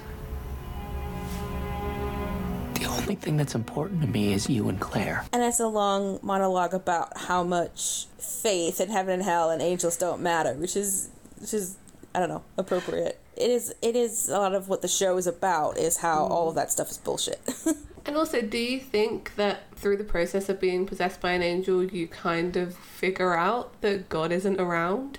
Because he is very absent-fathery in their all the angels' dealings with each other. So if you have some level of awareness, you'd eventually realise that the orders don't seem to be coming from who you might think they're coming from. I don't know, though, whether you'd get that much insight in being a vessel. Well, you could, it doesn't matter, because as like a person of faith, you'd be like, you'd have that experience of being chained to a comet and how miserable that is. And then you'd be like, well, God doesn't care about me. He let this happen to me. At least his angels convinced me this was a good thing and not like a miserable thing. Like, clearly, if God exists, he does not have my best interests at heart. So screw that guy. Yeah, also true. Yeah, very true. I wonder if Jimmy does know something, because the fact he says heaven and hell, none of it matters. Like, we know from Dean that hell is an experience. Like, it's not a pleasant place to be. Mm-hmm. Is there something in that that's like, because I've said this many times on the show, like, they never establishes what gets you into heaven, what gets you into hell. So what is it that doesn't matter? Like, is it not having faith doesn't matter, or the actual physical locations, like when you die, it doesn't matter? I always interpreted this line as like the fight doesn't matter, but that's going on between them at this time. But I think it is that, like Danny was saying, like it's basically he's lost his faith by being a vessel to a literal angel. Like, he knows now that it's all real and has realized that it's all bullshit and that actually he should just go back to his family. I guess personal insight here is I'm chronically ill, and so I spend a lot of time isolated and like stuck in my room and stuff like that. And when that happens, you really end up missing people and like the people you love that you can't see because you can't get to them. And so like after a year, I mean, we would all know this, I guess, because of the pandemic, but like after a year of not being able to see the people you love, it's like, well, what does matter anymore? Like, not my faith, not any of the stuff that kept me from my family. It's what matters is people. Yeah. Exactly. Yeah, and you're right. I think like everyone has that almost that insight now after being like the isolation that people have had to go through, and are still going through in some cases. Mm-hmm. Jimmy in the past is not sympathetic in that is kind of delusional, and he's clearly abandoning his family. He cares, but like he also clearly doesn't value them as much as his faith. And then Jimmy in the present is the most sympathetic, and your heart just like bleeds for him. And yeah, it's this weird contrast. But yeah, like you were saying, it's a big like character arc all in one episode. Yeah. Yeah, definitely. Amelia doesn't agree right away for him to come home, so he's like, okay, well, if we just do something smaller like dinner. It then cuts to Sam and Dean, and they're at a gas station, and Sam is has separated himself, is on the phone with Ruby, clearly very panicked. Fortunately, I've never been addicted to anything, and I've never had to be in this situation, so I don't know what Sam is going through in this, but it is very much like a typical conversation with a dealer in terms of like being shown on TV.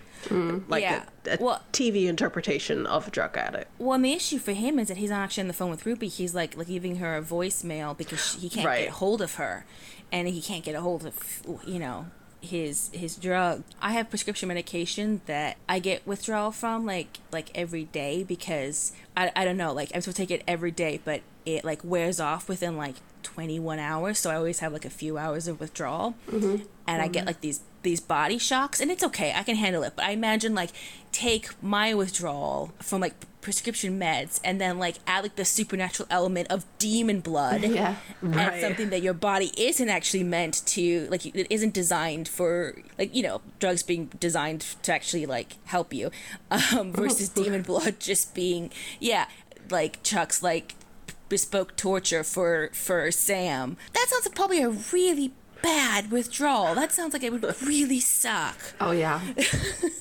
So, okay, I have a question. Is his withdrawal just being like turning back, like being more human again? We see with it when he has the demon powers, like he's overly confident, he's overly strong, he's just much more Sam, or not much more Sam, but just he's roided up, just much more. Yeah. So do you think he's starting to feel like a human again, and that's like a feeling he doesn't like anymore? Like he's weak again. I say weak. That Sam and Dean have never been weak because they've been able to defeat all these things. Yeah. Well, we find out in the next episode how bad the withdrawal is. Because the next episode, that's true. He's locked up in a panic room and he can't get any blood, and he ends up having a full on like seizure from the withdrawal, which can happen to people from. This is interesting in terms of Dean, is you can actually, very rarely people go cold turkey, like alcoholics trying to like go cold turkey off of alcohol. They can have like seizures and things, and it's people have actually died from going cold turkey off of it, and that's just alcohol. Versus anything stronger or actual supernatural demon blood. But I imagine it's very miserable. I imagine it's not just feeling like less powerful, because we see that it's physically painful and dangerous in the next episode. It's not just that, it affects his mind, because we know that obviously the demon blood gives him like psychic powers. I would assume that in some way it's altering his like brain chemistry to allow him to do that. From a scientist point of view, I guess it would have to. Maybe like switching on more neurons or something, I don't know. In the next episode, he also hallucinates while in withdrawal. So clearly messing with perception. So all that kind of stuff, if it's affecting his body chemistry, then to have this withdrawal, he would just feel like absolute crap. And Ruby is this is the thing. The manipulation, because basically what she's done is like she's got him hooked on this stuff, and then he's trying to get hold of her and she's just uncontactable, but she would know that he would be like needing. I think it's intentional. More. Yeah, I think so too. I think it's part of the grand plan, I think, because we know later on in like the last like 2 episodes, we know the part of the grand plan is to separate Sam and Dean, like not just physically but like emotionally, and have them have a huge falling out. And the easiest way for that to happen is for Dean to actually learn about the demon blood, and maybe see, for instance, like we do in this episode, see like Sam succumb and drink straight from a demon. So it works. We've already said like he went outside out of like shame to not do that in the same room as Dean. So the withdrawal had to be bad for him to do what he does in this episode. Yeah, definitely. So then it cuts back to Jimmy's house, and they're having sandwiches for dinner. Jimmy just takes a sandwich, and Claire asks, so you're not going to say grace? And Jimmy's like, no, I don't think I am. And I was just, the way he says that, it's just so sad. He almost cries when he says it. He does start crying because Claire asks why he's crying, and he says, because I'm happy. Oh, and it's this moment of... So Cass, in season 15, he has this sort of speech he has where he talks about how he lost his faith and his, like, purpose, and then he found it again in becoming a father. And I think maybe that's kind of what it is here, is like Jimmy has lost his faith, but now his new faith is being a dad, is being a husband, and it's all very intense. Yes. Because you get, I feel like you get the palpable feeling that he's figured it out too late. Like, something's coming for him, right? So it's like, oh yeah, you're having this revelation that your family's most important, but maybe Maybe should have figured it out a little while ago. Yeah, definitely. The doorbell rings and Amelia goes to answer the door, and it's their neighbor who's asking about Jimmy, because he was like, I swear I just saw your husband walk in. Jimmy then comes over and like says hello. The neighbor's name is Roger. He asks, where the hell have you been? Subtle hint there as to what's coming up. I don't know what's wrong with me, but I immediately assumed that Amelia was having an affair with Roger. Right? Me too. I think it's maybe just because we're so used to that trope. Like, Right. we can see that in season 8 with like Sam's the other guy. Yeah. Like, wait, isn't that also Amelia? Also an Amelia. That's also Amelia. Sam's dating Amelia, and she thinks her husband is dead, but he comes back, and his wife's with another guy, who's Sam. Yeah, it's totally a thing. So Jimmy and Roger are speaking in private, and again he says, you scared the hell out of a lot of people, hint hint, and Roger continues to interrogate, so no, really, what happened? And Jimmy's like, honestly, the worst year of my life, you wouldn't believe a word of it, even but it's all okay, I swear. And Roger says, actually no, it isn't, and his eyes turn black because he is a demon. Oh no. And I mean, Roger threatens his daughter, which rude.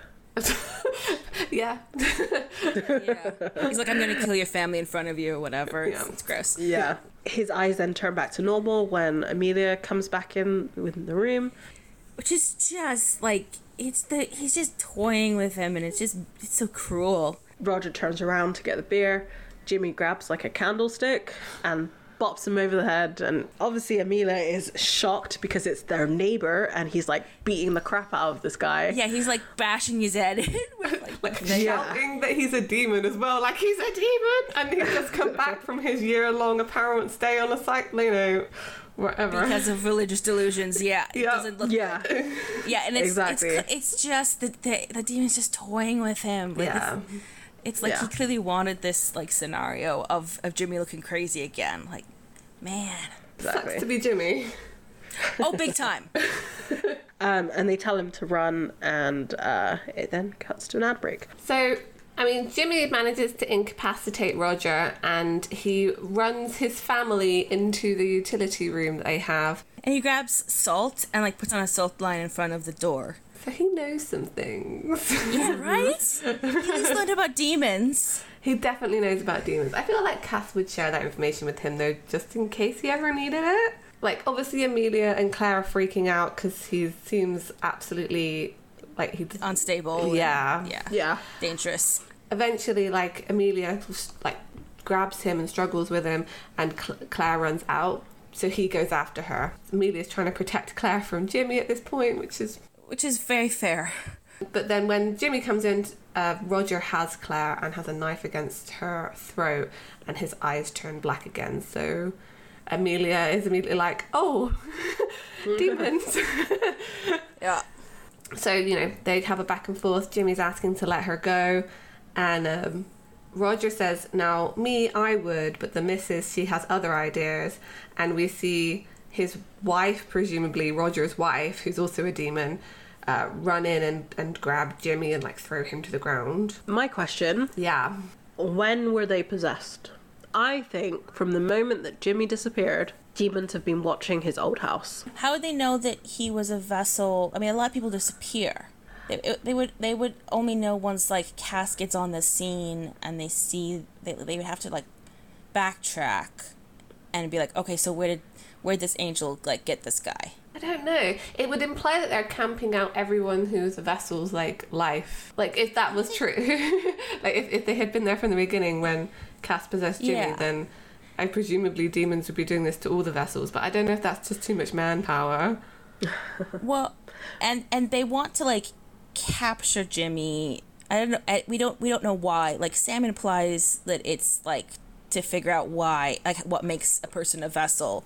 But if they already knew where all the vessels were, they could have already like dissected someone. Yeah. But maybe it's just like they just want to kill him. Maybe that actually tracks with the demon that shoots Jimmy later in this episode. It actually has nothing to do with kidnapping and like trying to find out information, and it's just killing. It's just to kill a potential vessel for an angel and reduce like the number of angels that can be on Earth. Yeah, because do the demons know about the bloodline thing? They must do, right?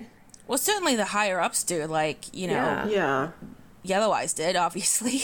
If they came and killed Jimmy and Claire, then they're basically depriving Cass of a vessel forever.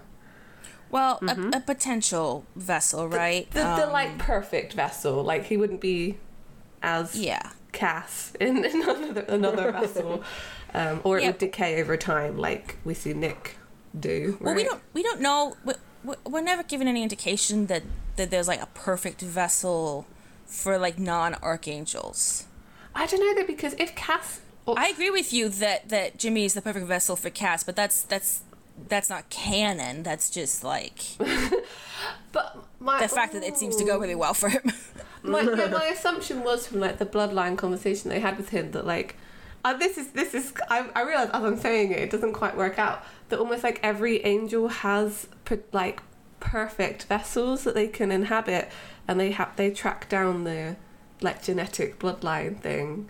And maybe you're right, if they're like weaker angels, they're able to possess other vessels, but maybe not for as long.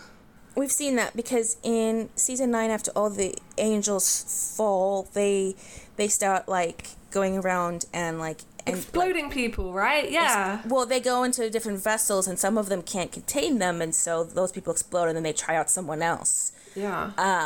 Which means that if every angel had their own like bespoke vessel, they would know who that was and where to find them and everything. But the fact that they can use other vessels, and that there's like maybe vessels and stuff like that, I think there's just a pool. I think there's like a bloodline pool. Yeah. with the shoe metaphor, it's like going to the bowling alley, and they've got they've got their like wall of shoes, and that's how many people can wear shoes at the bowling alley. I think that's close. I think that's closer to the truth. Okay, you're right. Then I think the demons are just being dicks to.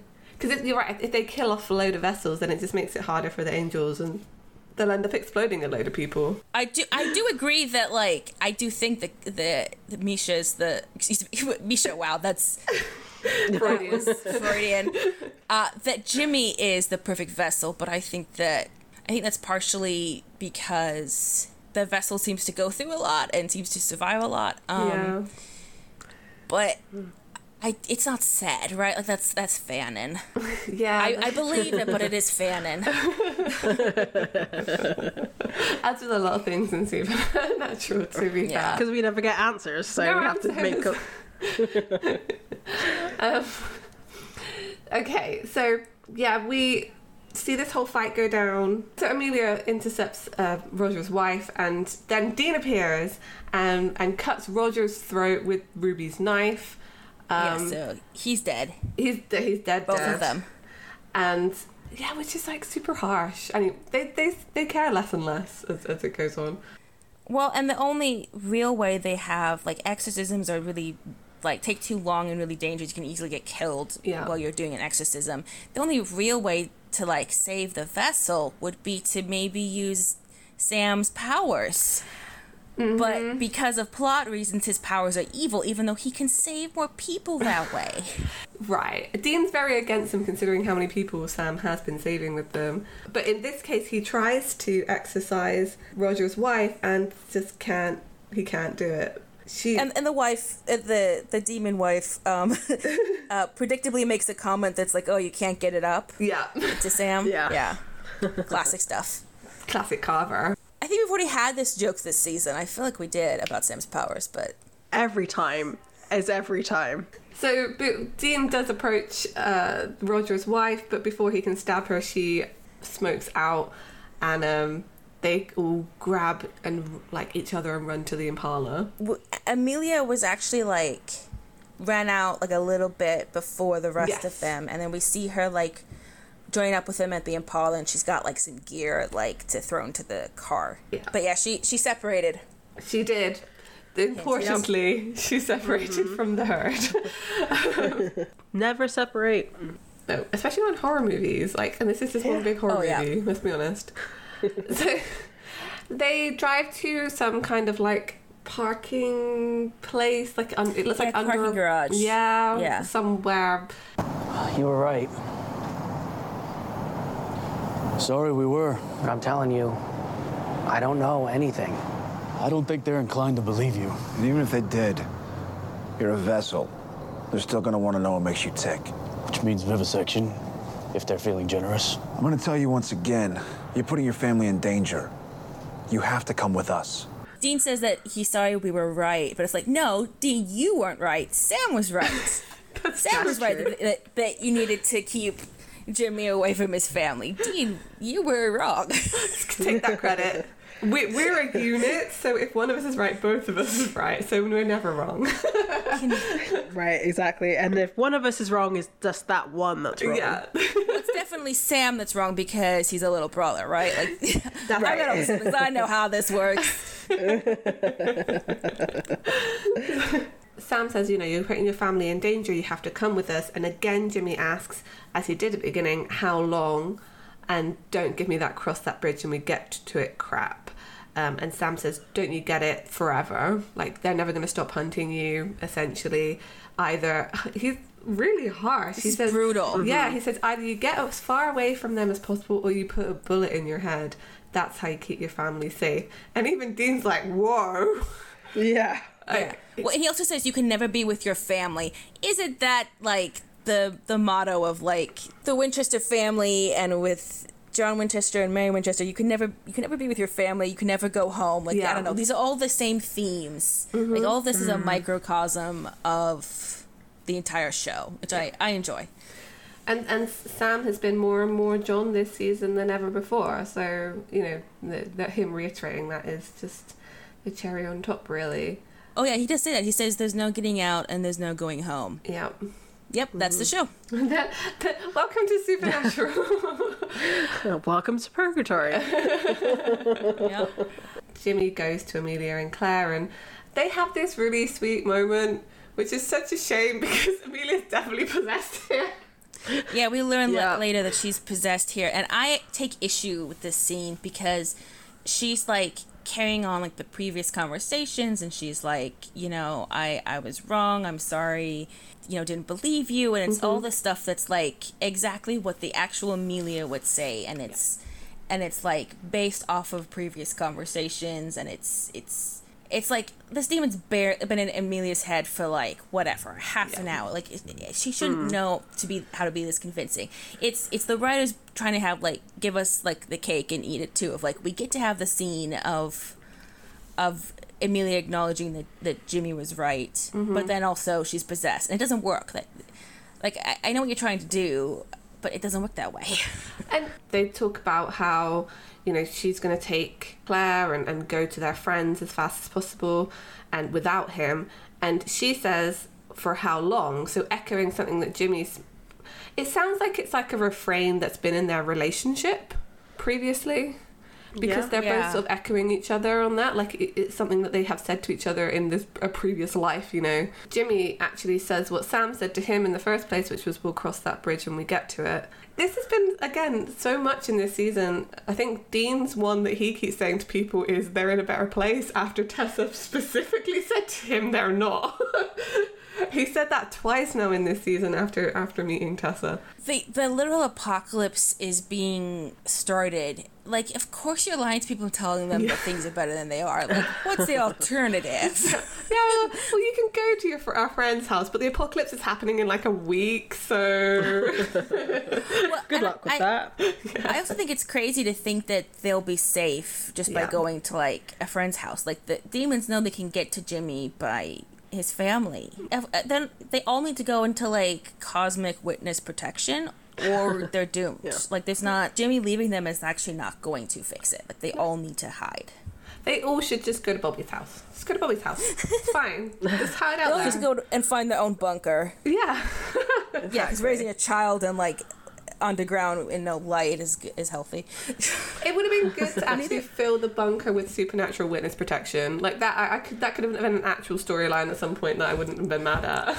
That's like ever so slightly. Like, you could that's kind of the case in season 14 with all the people, like the refugees from the other world. Worlds. Yeah. So it's not witness protection, but it is refugees. Yeah. So I guess there's that. They kind of did it. They half-assed it. Yeah. So, like, Jimmy explains to them that, the demons are going to kill them if they don't go. And when we see, like, Sam hot-wiring a car for them, Jimmy says bye to Claire, just says, take care of your mum, okay? And then he kind of walks past Amelia like they've already said their goodbyes. He doesn't really say goodbye to her again. And as they all get in, Claire asks Amelia, like, why is he leaving again? And she turns to her and slaps her around the face. Oh, it's terrible. It's awful. Yeah. Amelia's eyes turn black and says, just because it's just not my day, is it? And she also, like, calls Claire a bitch. Like, it's very nasty. It's very traumatizing. Yeah, this is why Claire hates all the supernatural things, because her mum was possessed by a demon and her dad was possessed by an angel. Like, it just didn't work out for her too well.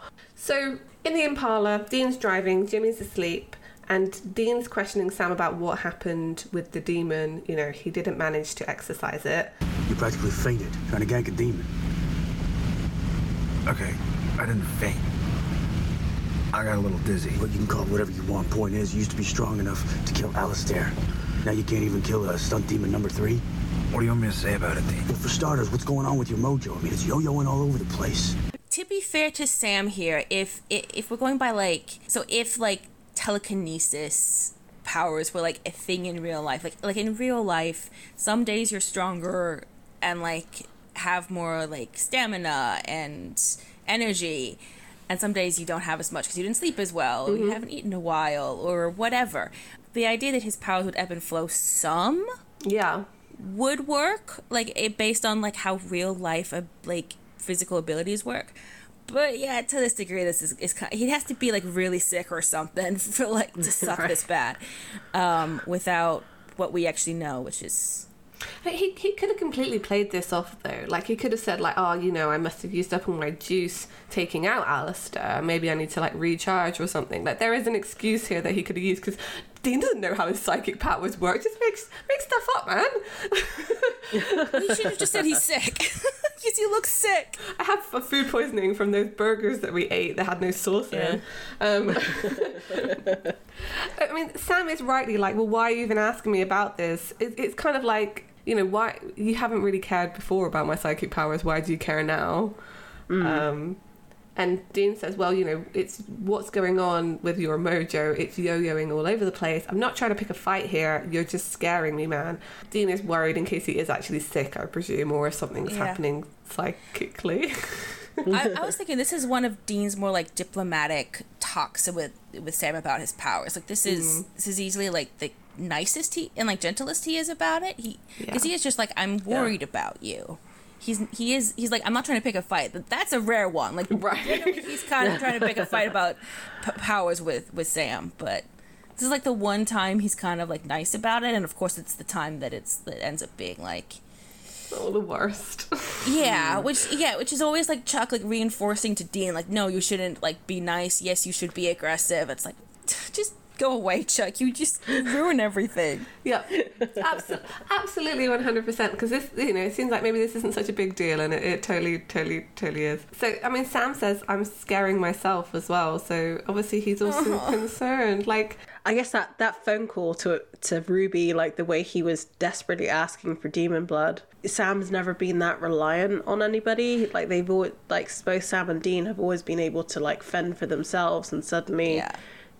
Sam can't do anything without demon blood, and that is probably terrifying. And it's like you said, the quote from the monster at the end of this book, he's like, I wish to God I could stop. Like, yeah, Sam needs help. And he's a smart boy. He knows himself quite well as well. He would start to recognize that he's deep in some addiction rather than just using this for psychic powers. Like, I'm sure Sam's self-aware enough to know that. He's maybe in a bit of denial about it, but he knows. And of course, he's interrupted by a ringing cell phone. The thing is, with the line, like, I'm scaring myself, I thought he was close to admitting something to Dean then, and then the phone rings, and it's like, oh, man. So close, but yet so far. Basically. He gives the phone to Jimmy because he says, hey, it's your wife. And when Jimmy takes it, he's like, oh, my God.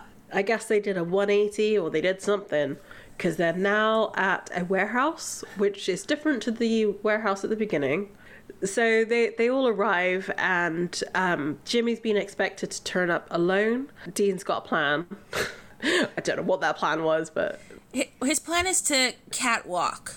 Wait, no, it's to go on catwalks. It's to use the catwalks to, like, sneak up. But I like picturing the fact that... I like picturing them catwalking. Yeah. Yes. Zoolander style. Yeah, that's the image that came to mind. Yeah. Also, Sam's looking really bad at this point. Yes. So this is one of the moments that I really appreciate Jared, because as he literally stumbles out of the car, like he can't even hold himself up. He's that weak right now. Dean tells Jimmy to stay calm, which obviously he's not going to be able to do. You want me to stay calm? This is my family we're talking about. Listen to me, this will work. You understand? Nobody's gonna get hurt. Yeah, whatever. Can you imagine if someone told Dean to calm down? With Sam inside? Like... He'd be vibrating like anything. So Jimmy walks towards the building. This little line between Sam and Dean, just before we get into the warehouse. There's no way they're expecting him to come alone, Dean. You know this is probably a trap. Yeah, I know. That's why I have a plan. We've already said that there's a plan. Is there a second plan? I think there's a second plan. No, hear me out. I think there's a second plan. I think they've told Jimmy that they were going to be, like, silently giving him backup. I think they were always planning to get captured and they were going to try and do a Winchester bluff, and it didn't work. Yeah, maybe it didn't work because Sam can't stand up. Yeah, but I think the point that it doesn't work... So I'm skipping ahead, I'm sorry, but, like, when Jimmy gets shot, they just realise, oh, crap, the second plan didn't work. Anyway, yeah. I do think that there was a second plan. So Jimmy is alone, and he calls out or prays out to Castiel. Castiel, you son of a bitch! You promised me my family would be okay. You promised you were gonna take care of them. I gave you everything you asked me to give. I gave you more. This is the thanks I get? This is what you do? Dear heaven, help me, please! You promised, Cass! This is why I think you're right about people calling Cass when they're trying to convince him to do stuff, because he starts with the honorific to get his attention. He's like, Castiel. But then at the end, he's pleading with him, so he's using the shortened version of his name, like, more familiar. And this bit is just, it's so heartbreaking and it's so well acted, and Misha just kills it, and it's just, he's so desperate and he's so angry and he's so, pleading, and the scene gets to me. And, like, this is what I was saying in the beginning, like, they didn't use Misha as well as they could have. Like, they did not. There was such potential here for, like, so much, and some reason, even being a series regular just wasn't... We didn't get enough Cass. Never enough Cass. And because nobody answers, he... gives up and walks into the warehouse, where he's confronted with Amelia, who stood next to Claire, who's tied to a chair and is unconscious. Yeah, like, did Claire just, like, go unconscious because Cass is talking to her, and, like, the demon's too dumb to realize that, no, this child is not sleeping? Or did the demon do something to Claire to knock her out? Like, Claire's just, like, unconscious for, like, a lot of the fight. It's a little bit weird. If she's going to be unconscious, they should have at least shown the point at which she's possessed, right? Yeah, I mean, they're trying to surprise us, but yeah, it is a bit jarring. I agree. Especially since, like, every time on screen when Cass has tried to talk to somebody, things explode. Also, both times Jimmy is possessed by Cass, and also, like, any other time we see an angel possessing someone, we see the light, we see the person, like, glow and everything. This time, Cass is, like, sneaky about it, and there's, like, no sign of Claire getting possessed, which either implies that angels can always do this, and they're just, like, Drama. too sloppy or dramatic, and they're trying to make like a big deal of it. Like, yes, notice my glory, or more likely it's just a terrible continuity error. I think that's the case. I mean, they even could have shown the light suddenly off screen, and like, you know, during the fight, everyone's suddenly blinded. But I think there are actually, it would have worked better if they had done it rather than if they didn't. But fine, whatever. So Amelia is clearly possessed here, obviously, and she says, "Hi, honey, you're home." Oh, and Jimmy pleads with Amelia. He says, you know, do whatever you want with me, my wife, my daughter. They're just, you know, they're not part of this. Amelia says, actually, they're a big part of this, and you should have come alone. And Jimmy says, I am alone. She says, like, do you think I wouldn't think that you brought Heckle and Jekyll with you? Which is great. I love that's how she refers to Sam and Dean. It's really good. I wish more Deans had done that. What reference is that? I just assumed like Jekyll and Hyde in a weird place, but like in a weird way of saying it. Is Heckle and Jekyll a thing? I don't know. I assumed it was like weird like phrase that like was born out of like, well, it's fun to rhyme with Jekyll. Yeah. And Heckle does, and heckling is also fun. I don't know. No, it's actually a cartoon. Oh, okay. Okay. It's two birds. Two magpies. Yeah, I can see that. They like shiny things. Okay, fine. So, as she says this, Sam and Dean are dragged in by 3 demons. Nice plan, Dean. Yeah, well, nobody bats 1,000. So this is a good moment to point out that Dean is like kind of apathetic this entire episode. Like, obviously he cares a bit about Jimmy getting home, and he's worried about Sam, but he's also kind of a little bit dead inside this entire episode, which is really good leading into, this is like actually a plot point and important for like what happens at the end of the next episode in terms of Dean sort of like giving up. Yeah. I probably would say like ever since On the Head of a Pin, or I guess maybe the end of Death Takes a Holiday, where they lose Pamela, and Dean's been like a downward spiral of just like giving up and losing hope. Yeah. And Dean's just kind of, he doesn't try as hard in this episode, and he definitely doesn't seem to care as much. Yeah. Well, he even admits it. Oh yeah, at the end of the episode, he just says that he doesn't care anymore, I think, or something. Yeah. Mm-hmm. I mean, yeah, you're totally right. I think the wedge between Sam and Dean has firmly been put there. I think it started in Sex and Violence, like, mostly. You're right, there's been beats in this season where you can just see him go, like, down and down and down,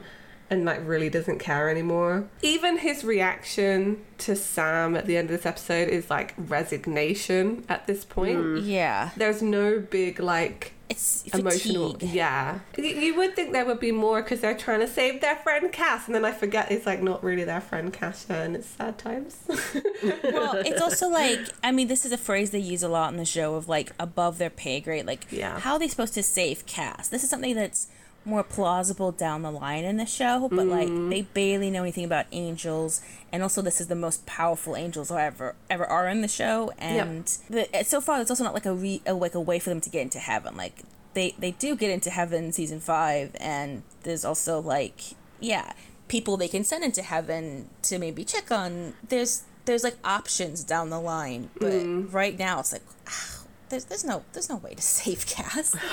They've got no power here, which is maybe part of why Dean's depressed. I mean, yeah, they're kind of are just going along with the flow of events here, right? They're like trying to save Jimmy. Jimmy's wife got demon possessed, so they're trying to help with that now. They're not really running this narrative. Duct tape over whatever like hole pops up. Yeah, exactly. Whatever springs a leak. Exactly. Amelia asks about the knife, and another demon holds it up, and Amelia says, you know what's funny? And Dean's response of like, you're wearing a soccer mom. And she goes on to explain that, you know, she was kind of bummed that she was picking up an empty vessel, you know, sort of treating it like going to the store, and now she's actually in contact, I guess, with Sam and Dean. She taunts him about his powers, Sam's powers, you know, now that they're not working, and she turns around and shoots Jimmy in the stomach. Which is surprising. I don't know. It's weird that she's uses a gun. Like, she just pulls a gun out of nowhere, and I don't know, it's like, you're a demon. Like, why are you using a gun? Like, be cooler. Yeah. Yeah. It was just shocking. I think that's probably why. Like, I wasn't expecting her to shoot him, so, okay. Oh no, she shot him. When she first pointed at Sam and Dean. Oh, yeah, you're right. She's gonna shoot them. Yeah. Yeah. The thing is, why am I surprised? That is a trope as well, of like pointing a gun at someone and then shooting someone else in the room. Like, that happens so much in TV. So much. And this is the really dumb thing. So she turns and she shoots Jimmy, and then she like says to one of her demon minions, like, go kill the girl, like Claire. You have a gun. You could shoot Claire. Does she only have one bullet? Like, what is this? Why can't you just go and shoot the girl? And also, I'm pretty sure there's a continuity error where Claire was next to her when they come into the room, and then now that she's telling the demon to go kill Claire, she's on the other side of the room, and the guy like slowly walks over to her. It's like everyone moved further away from the chair. It's like she walked forward, I think. That's implied, but I don't think you see it cut and then they're arranged differently. So the demon goes over towards Claire, and then the demon picks up a pipe, again, for reasons. Yeah, there's a gun in the room. Do you only have a bullet? I once again asking about how many bullets you have. Exactly. It's a whole cult also, situation. They've got the knife. They've got the demon knife. Like, why are you using a pipe? This demon, maybe he's just really into pipes. Just bad dude. And as he swings, Claire stops the pipe and puts her hand on his forehead and smites him, yes. He is smoted. By the way, her hands like teleport through the rope to like smite him. I noticed there was a continuity error of like she's like absolutely tied up, like her hands are restrained, and then suddenly they're not, and yeah. They didn't edit it in the right order. They show Cass in Claire like dissolving the ropes like after he smites the demon. I see there's a shot where her arms are restrained before that, and yeah, I'm just he teleports her arms. She just grows another set. Yeah. A biblically accurate Claire. Yeah, exactly. Exactly.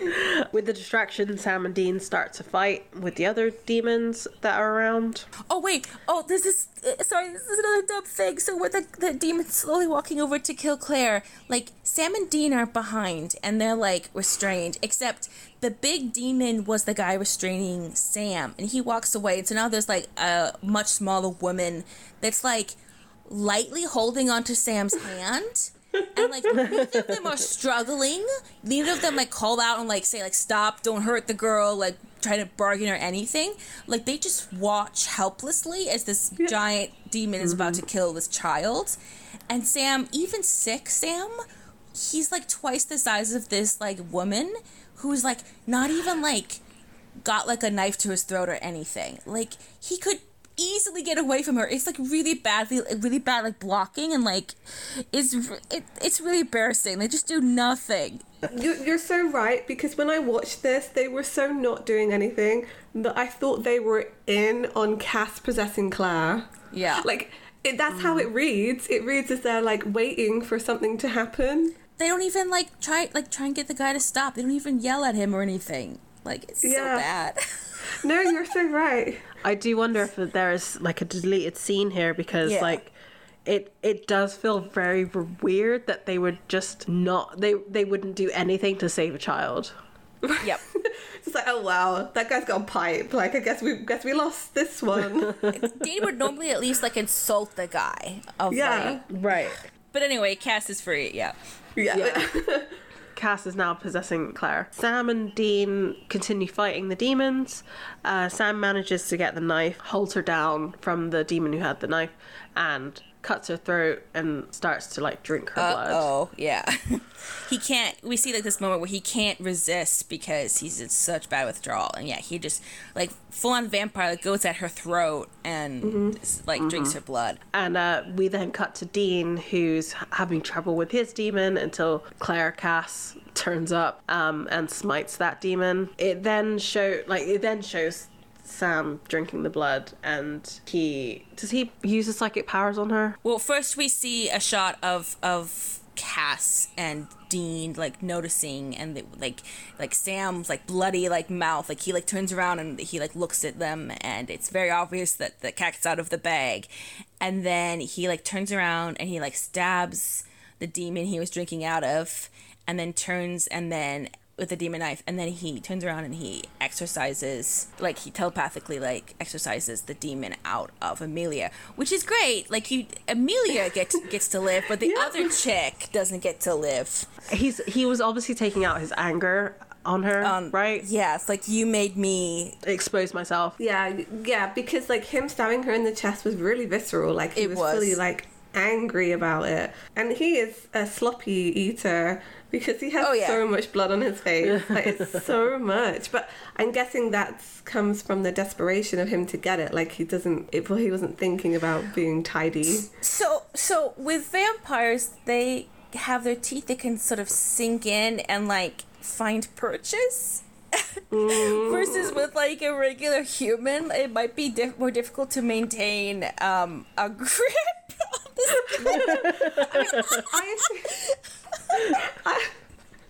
I assumed that he'd cut her already, so she was bleeding. So he could have just but he's like trying to like he could have just licked it.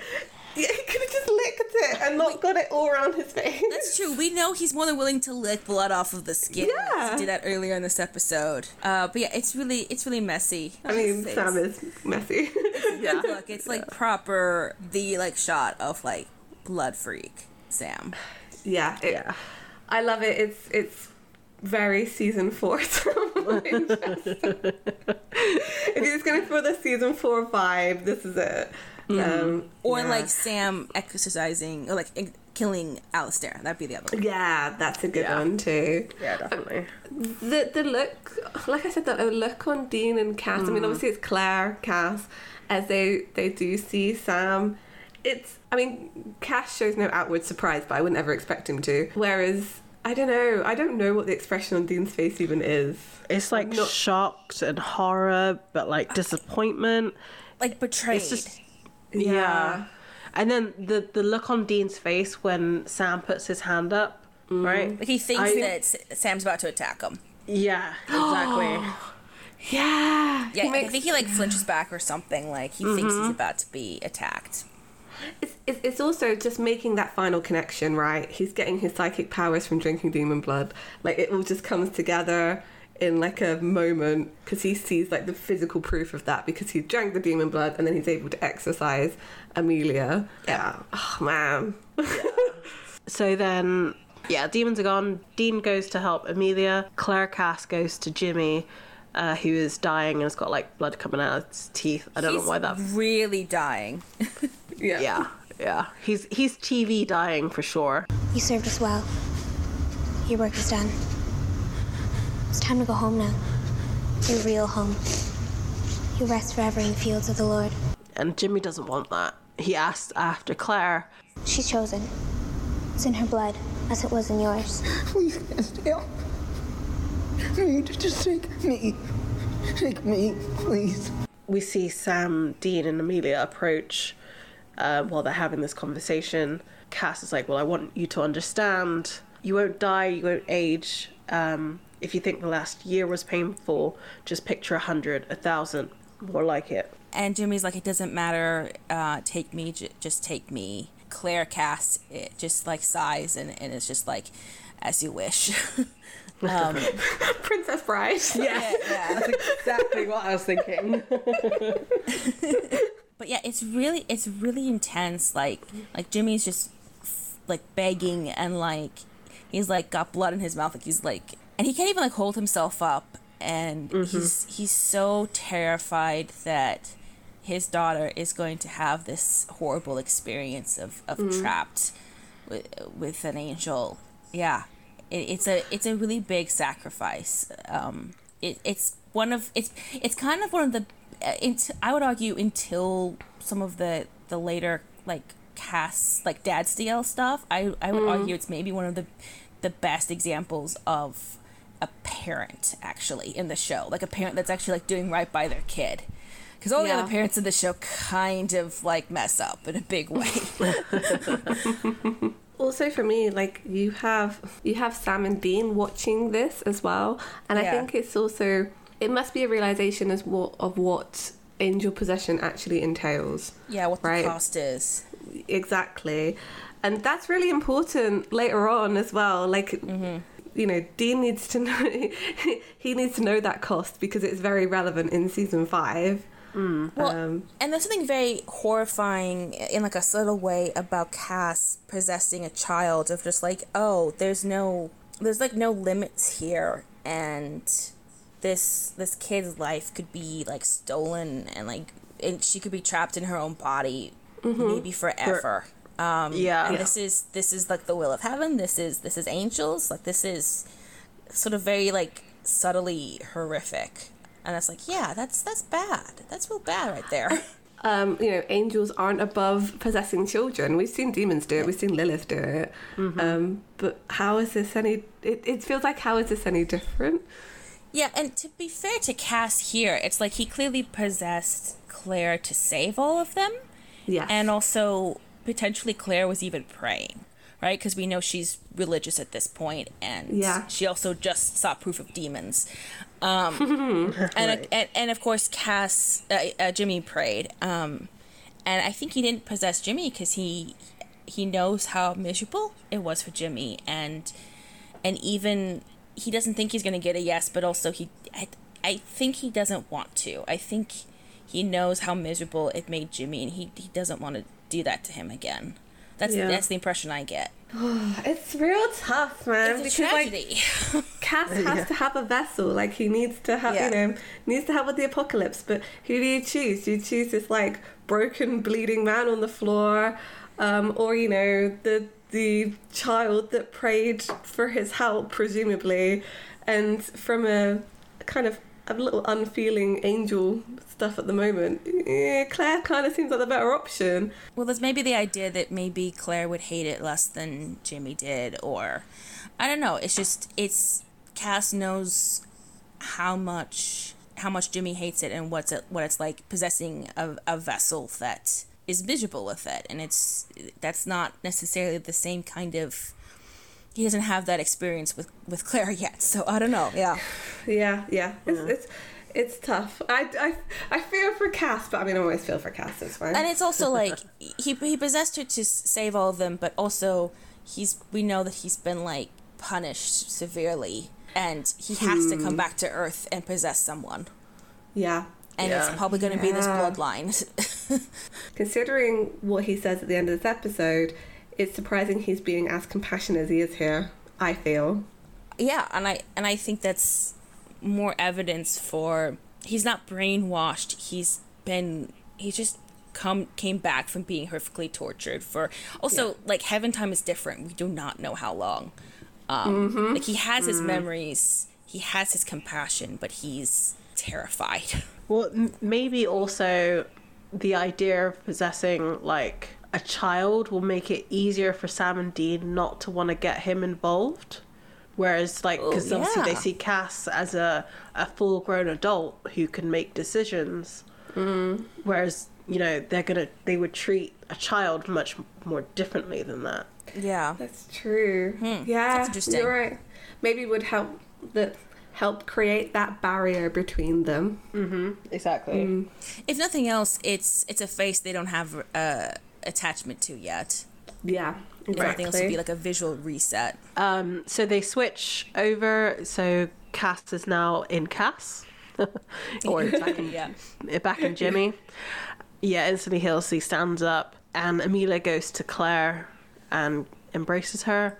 Amelia looks over to Cass, and Cass just has no like emotion. Well, he looks really like stone-faced, but then his eyes kind of look, I don't know, they look dead in like a very, I don't know, it's kind of haunting, and I don't know if it's like the Kuleshov effect, but I think you can see some like regret in there.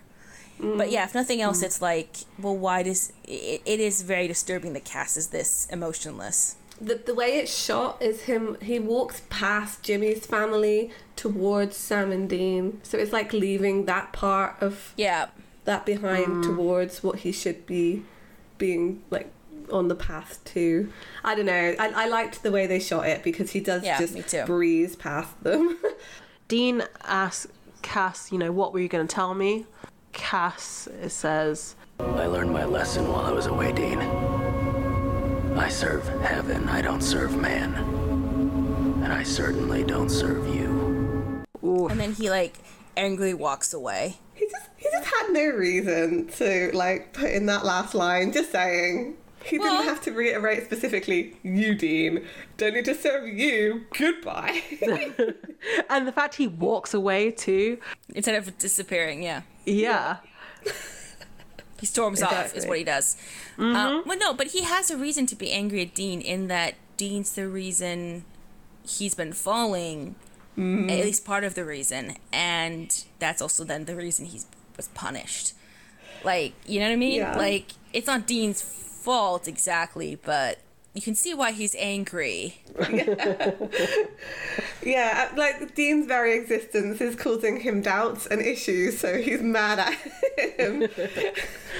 Which is even less fair if you consider the fact that this has happened to Cass before and he doesn't remember it, but it's happened to you before without Dean involved, so it really isn't Dean's fault, but I get it. I get being angry. So if you just weren't so good looking, I could follow my orders and everything would be fine. And just stood there looking at you. I'm walking away.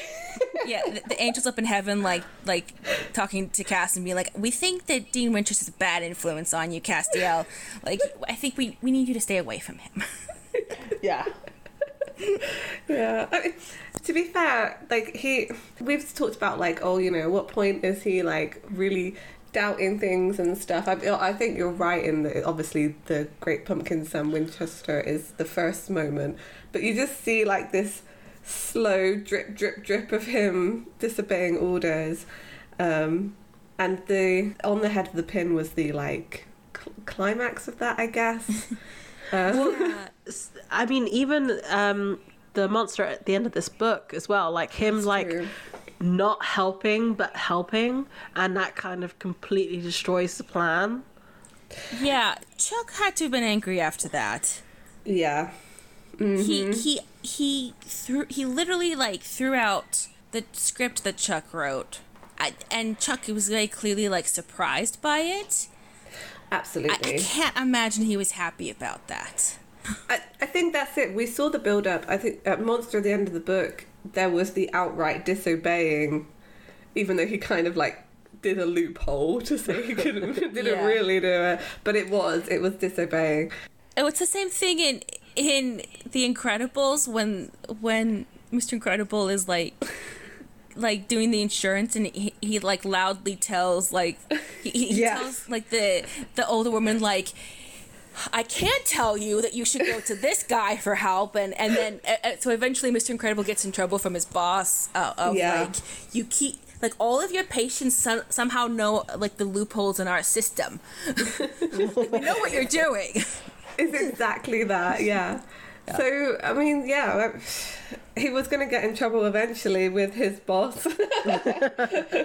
We find out later what Cass was going to tell Dean, and that it's Cass knows, he discovered the grand plan and how bad it is, and he was going to tell Sam and Dean, and boy would that have messed things up big time. Yep. That was an absolute no-go. They were not going to let that happen. Chuck was not going to let that happen. No, Chuck could never allow it. It would have messed with his slow burn Cain and Abel storyline. At the end of the monster at the end of this book, we have that scene between Chuck and Zachariah. Again, it's assuming Chuck saw the apocalypse. He also said, I have to warn Sam and Dean. Chuck probably also told Zachariah that something weird happened in that Dean came to me when I didn't see it, because he's obviously playing the prophet to them at this point as well. So that's probably what led to Cass you know, being in the situation that he was at the beginning of this episode. You're right, actually. It's all Chuck's fault. He blabbed to him to his superiors. Exactly. Yep. Oh, man. Because if he had not, I think if Chuck had not said that, like, this is all my guesswork, of course. So my guess is that if Chuck had not said that what Dean did was not something I prophesized, Cass wouldn't have got into trouble. Like, they would have just assumed that was the plan for Cass to use Chuck as an Archangel magnet. Yeah. Shield. Well, but somehow Cass finds out the grand plan. Right. And they find out that he knows, right? So, and then he's going to tell the Winchesters. Yeah. So that might have happened regardless. I mean, obviously Chuck's like orchestrating it all, but in terms of like the persona of, you know, the prophet being like the reason, maybe I don't know. No, sorry, I'm just like thinking about Cass like going through like his re-education. I just wonder what they would have said to him to get him back on track with the plan.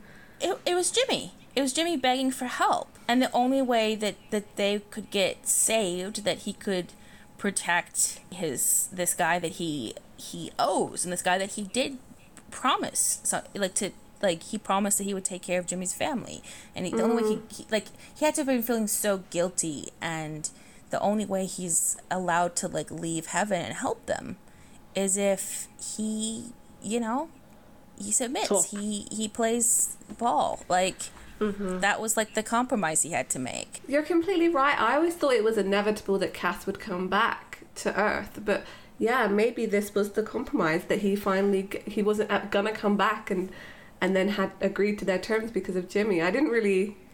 Well, I think maybe it was inevitable he was going to come back to Earth once they broke him. But this was like, I think, what broke him actually. Ah, no. I've been thinking about this a lot. No, I agree with you. I think that's right. I think. Oh, God damn you, Jimmy. God damn. Fine. No, I like that theory. It's horrifying and I love it. Okay, so last scene in this episode, we get back into the Impala and it's Justine and Sam now, and they are just in silence. Sam eventually breaks that silence. He's like, all right, come on.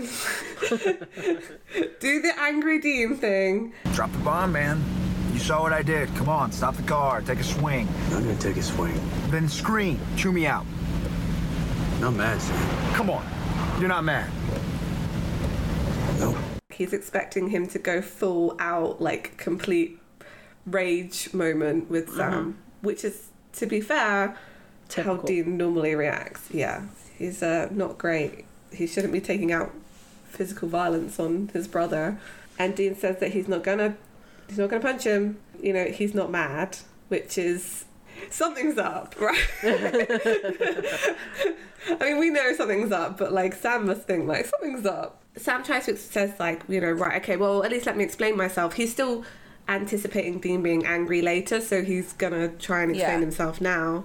And Dean's like, well, look, I don't care. And Sam says, you don't care? What do you want me to say, that I'm disappointed? Yeah, I am. But mostly I'm just tired, man. I'm done. I'm just done. And I think I might actually believe Dean when he says he's not angry. I think, he might just be too full of, he's too tired and he's too hopeless to be mad.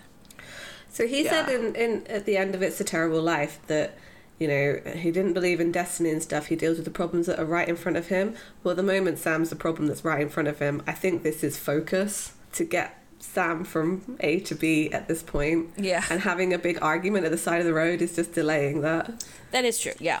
Yeah, that's very true. But he also does look very tired, though.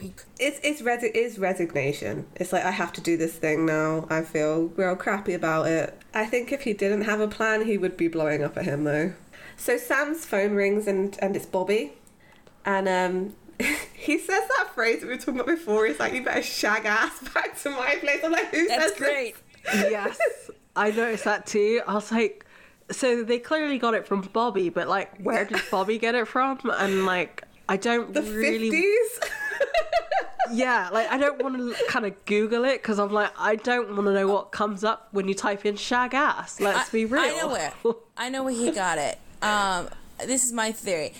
So we learn later, I think this is because of a truth spell, that sometimes Bobby likes to get like a pedicure.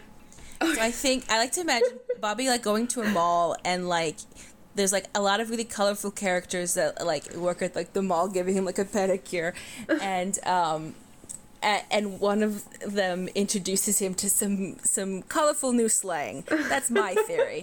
I love that. No, I'm keeping that. That's amazing. That's now canon. I've decided. So Sam does ask like what's going on, and Bobby's just like, "It's the apocalypse! Like, come on!" So Sam hangs up the phone, and Dean asks, "What did he say?" He doesn't answer. They arrive to Bobby's house, and they go to the panic room door.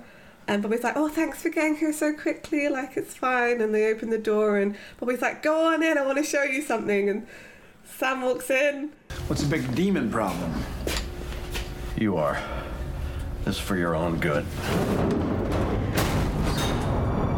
Guys? Hey, this isn't funny. Guys! Hey! Guys! He's confused, first of all, because he walks up to the door and they just close the little hatch so he can see out. Yeah, that's kind of cruel. Like, yeah. It's like he can't get through. He can't squeeze through the hatch. No.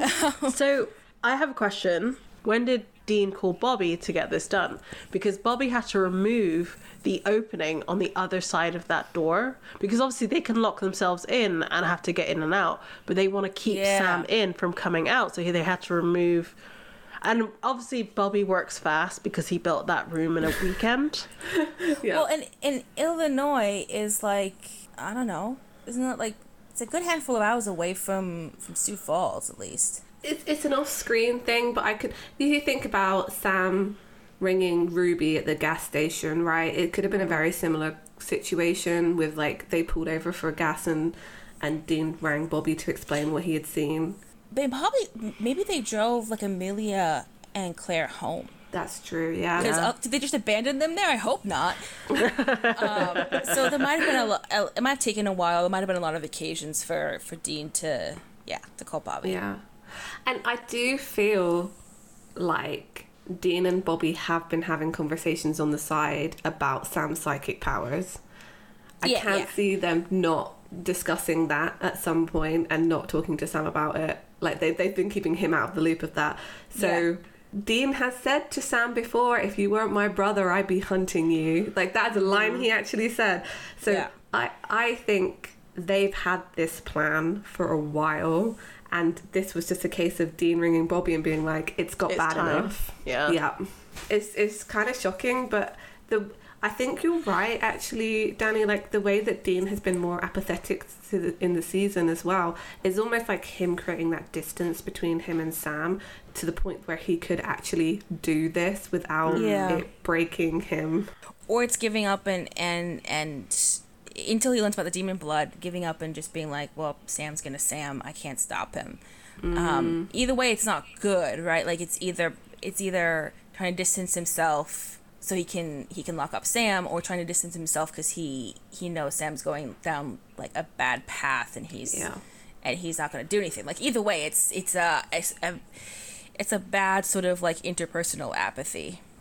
Yeah, it's an avoidance technique, right? It's you're just trying to like emotionally detach yourself from that person that you feel like you're gonna lose at some point. Yeah, and it's depression, and he's got a lot going on. He did just account like his like ultimate abuser, and that was the whole thing. And then learn that he kind of started the apocalypse. It's a whole thing. It's just got a lot, like, if he had a therapist, they'd be very busy at the moment. That's, Oh, man. Like, they would be busy with just like season 1 stuff, let alone like hell. Your dad said what to you? How long were you left alone in a motel as a like a 12-year-old? So yeah, I mean, that's where they end this episode, with Sam basically shouting through the door, you know, guys. Yeah, and just cut to black. Yeah. It's a good setup. It's a good setup for the final 2 episodes, though. Like, come on, we love it. Love to see it. Yeah, I do love this. I love this episode because, like, much Misha content, much good Misha content with, like, just looking amazing. You're right, actually, some of the acting from other people in this episode were maybe not so great at times. But it might have I think that's partly direction too, to be honest. I don't know that I dislike other people's acting. Dean being apathetic works well with like where he's actually supposed to be in the arc. Like, it's, you know, we see it on Head of a Pin, and it's obviously what's like going to be propelling things forward in the last 2 episodes here. Sam, I mean, I think Jerry does a really good job with Sam looking like hell and just like having like a meltdown. Yeah, I don't know. I think people do a decent job. I think Misha just is incredible, and he also gets more material, like more interesting material. Yeah, that's it.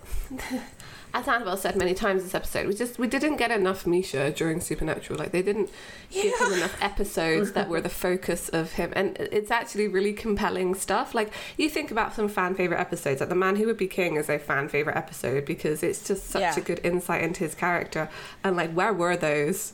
Mm-hmm. Well, it's like so often Misha gets like B plots or C plots. It's like, you didn't have to sideline Sam and Dean or anything, but he could have gotten more A plots. That's all I'm saying.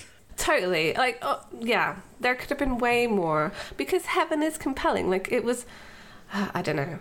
And just that whole dynamic of being an angel who's falling. I mean, season 9 was such a...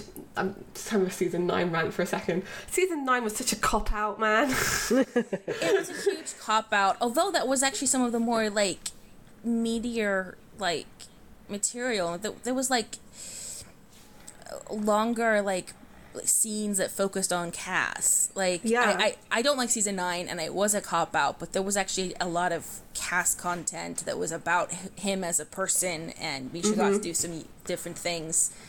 It's like the one highlight of the season, despite also being, like, very painful. Right, they just didn't do enough of it. I wanted to see more of the fall anyway. Season 9, I will talk about it in like 2 years' time. It's fine. I think it's interesting that this episode is called The Rapture, because... Oh no, I know why.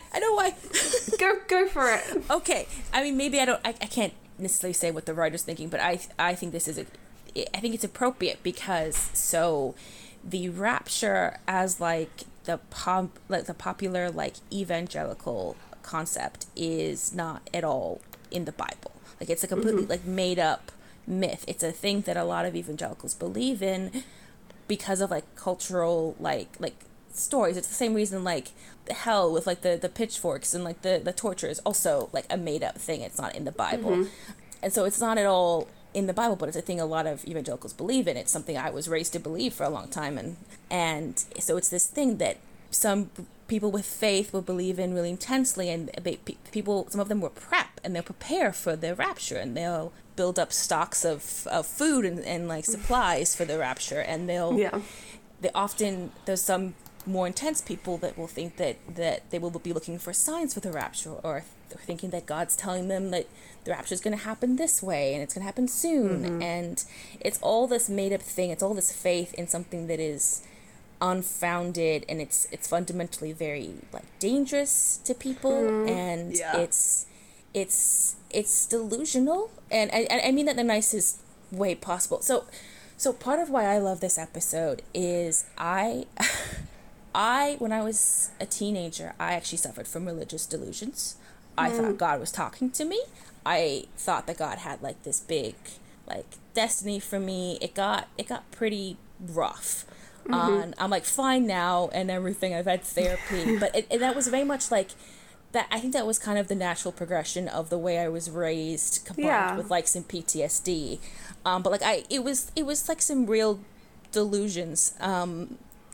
And this episode, I think, is a very accurate portrayal, actually, of that. As much as, yes, an actual angel was talking to Jimmy, like, I think it's basically a one-to-one story about someone who genuinely believes something, and you're not wrong or crazy for believing things, but you take it too far and you believe too much, and you lose sight of, like, basic logic and reason, and you end up ruining your life over it and hurting the people you love. And this has happened to a lot of people, and and when Jimmy, you know, comes back to his family, and that, you know, he's in recovery, he's no longer, you know, delusional. And it's interesting, it's like the thing where he won't pray, he won't say grace. That's something I had with me, because I have OCD, and so like my religious delusions like mixed with OCD, and I had like OCD prayer that I did like over and over again. And so it's like now, like I wouldn't touch like prayer with like a 10-foot pole, because it was toxic for me. And I'm not saying that people shouldn't be Christians or people shouldn't have faith. I'm saying this is a particular way that it can go bad for some people, right? And this is a specific situation that happens to some people, and I think it's a very accurate portrayal of that. That's why I love this episode, is because in Supernatural is so. There's a lot of things, but it's, you know, it's silly. It's angels and demons, and it's, you know, witch killing bullets, and it's Angel Radio, and it's, you know, that one tentacle episode. But like this is like a really, and that's all good. I don't have any complaints about any of that. But this is like a really real thing, and it's also very like cathartic for me, and I think that's really. I think it's really nice. It's a really real good episode in the midst of all this like make believe, and I like that. Do you think as well the like overarching theme of this episode of family being kind of should be the forefront over faith is helpful as well? Yeah, I mean obviously it depends on like your family. For some people their family is what reinforces these things. That's what it was for me. I wouldn't have had that any of those issues. I mean, I was a teenager. If that wasn't the kind of stuff I was taught, you know, same thing with I was taught to believe in the rapture and stuff like that. Not that was the particular variant that mine took, but anyway. But for some people, it can be on a fundamental level. Like, people can help pull you out of things. It's not always like a guarantee, but all the time, like love and help from people who care about you can be the thing that gets you out of it. Not always, but that's one of the main ones. And for anyone suffering from like mental health issues, support is like the thing that they say you need. You need support from someone that from people that can help you and be there for you. Yeah, I don't know. That is even if it's not the solution, it is kind of the point of like, well, once you get out of it, you realize, like, okay, so all that faith stuff, that wasn't what really mattered. What mattered was my family, and I missed them. Yeah. Yeah. You know? Yeah. Well, thank you for sharing that as well with us, Danny. I think it's really, it's a really relevant and touching. Yeah. I just thought maybe I have a unique look on the episode compared to maybe the average person, and I don't know. I thought maybe that was important. I absolutely agree with you. I really appreciate it. Thank you. I just think it's, like I said, the accuracy of it. I think it's really cool because you don't see that kind of story, especially done this well on TV. Like, it's just not a story that's being told, at least on any of the stuff I'm watching. No, I mean, you're hard pressed to find any content online that I think deals, or I say online or like on TV, I guess at this point, that deals with any kind of religious overtones these days. I feel like people are almost afraid to touch it. Yeah. I don't know if that's just because like changes in the world and how people converse with each other, but there seems to be a lot. I think it's funny because Supernatural they were always so. I think they were resistant to doing it. I mean, Kripke said that, you know, they didn't really want to go down the kind of biblical path at one point, but then they realised that was the direction that the show was going, and they decided to like kind of go for it. And I actually think that's what made the show more popular. Yeah, it's not religious. It's just like characters from the Bible, or you know, like it's, right? It's like the story elements, but it's not like a faith thing. It's not a religious thing. It's they managed to toe that line very well, actually. I've always been quite impressed with that in Supernatural. I do think so. And I do think with Cass's overall arc also kind of parallels a lot of this stuff. Like it is kind of the same story as Jimmy, but just over a lot longer amount of time of slowly like realizing like, oh, I've been believing in this like completely wrong thing, and I've been, you know, I've hurt people, and you know, it's losing faith, and it's sort of defecting from the faith, and it's finding meaning in family and people, and I think it's kind of the same story. I totally agree with you, actually. I think Cass's story is the most compelling in Supernatural, like his character arc over the seasons. But I'm a Cass girl. I don't know if our opinions are valid. What's a Cass girl? Like, I couldn't even be my... Is there someone who's like equally Cass, Sam, and Dean girl? Like completely, like a complete perfect split. Like their opinion is probably the most unbiased. But does such a person exist? And if so, are they the perfect person? I don't know. Can you be? I did used to be a Sam girl when I was younger, but not now. If you're a Sam girl, are there not moments with Dean that you're just going to be like, how could I be a Sam girl after what Sam's done to Dean? And like... The other way around, though, too. Like, Dean is a dick to Sam so many times. I'm a big believer in you can't really criticize either Sam or Dean because they're being... Like, the little god of the universe is fixated on them and writing their story. And I think, actually, maybe the only person you can criticize in Supernatural, if we're talking about a free will, is maybe Cass. I mean, because he's like the only person that we know consistently has free will. Not always, but a lot of the time. Versus, there's a lot of, like, provable moments where Sam and Dean don't. I think you can apologize for all of them, right? They're all I'm never going to apologize for John, but and maybe that's unfair. Oh, yeah. I mean... he's definitely being written by Chuck, but I don't care. He deserves to burn in hell. Like, it's... Like, if I was being objective, it's not his fault, but I don't care, man. He sucks. He sucks. Also, he's metaphorically Chuck, so... That's... Yeah. And also, so we know that again, from the episode 2 episodes ago, the monster at the end of this book, the prophecies start at the beginning of season 1. So, how much was John actually written? I'm not defending John, but we know that there was literally no free will in him and Mary getting together. I'm looking forward to see how they handle that in the Winchesters. I'm me not too. Sure. I hope they get it right, or at least like partially right. Yeah, they won't. Anna has no faith in the Winchesters at all. Like none. I think it will be okay. The thing is, Robbie has done right by us in the past. Yeah, I believe in Robbie Thompson. Exactly, but does he have enough control over the story to give us what we deserve? And now we know that Richard Speight is also directing like a majority of the season. It's like I trust a lot of people involved, but also I don't trust... I don't know. We don't get nice things, do we? I don't trust our track record. Yeah. Okie dokie. Is there anything else we'd like to discuss about this episode before we do the wrap up? I mean, I always have more things to say about this episode. I don't think so.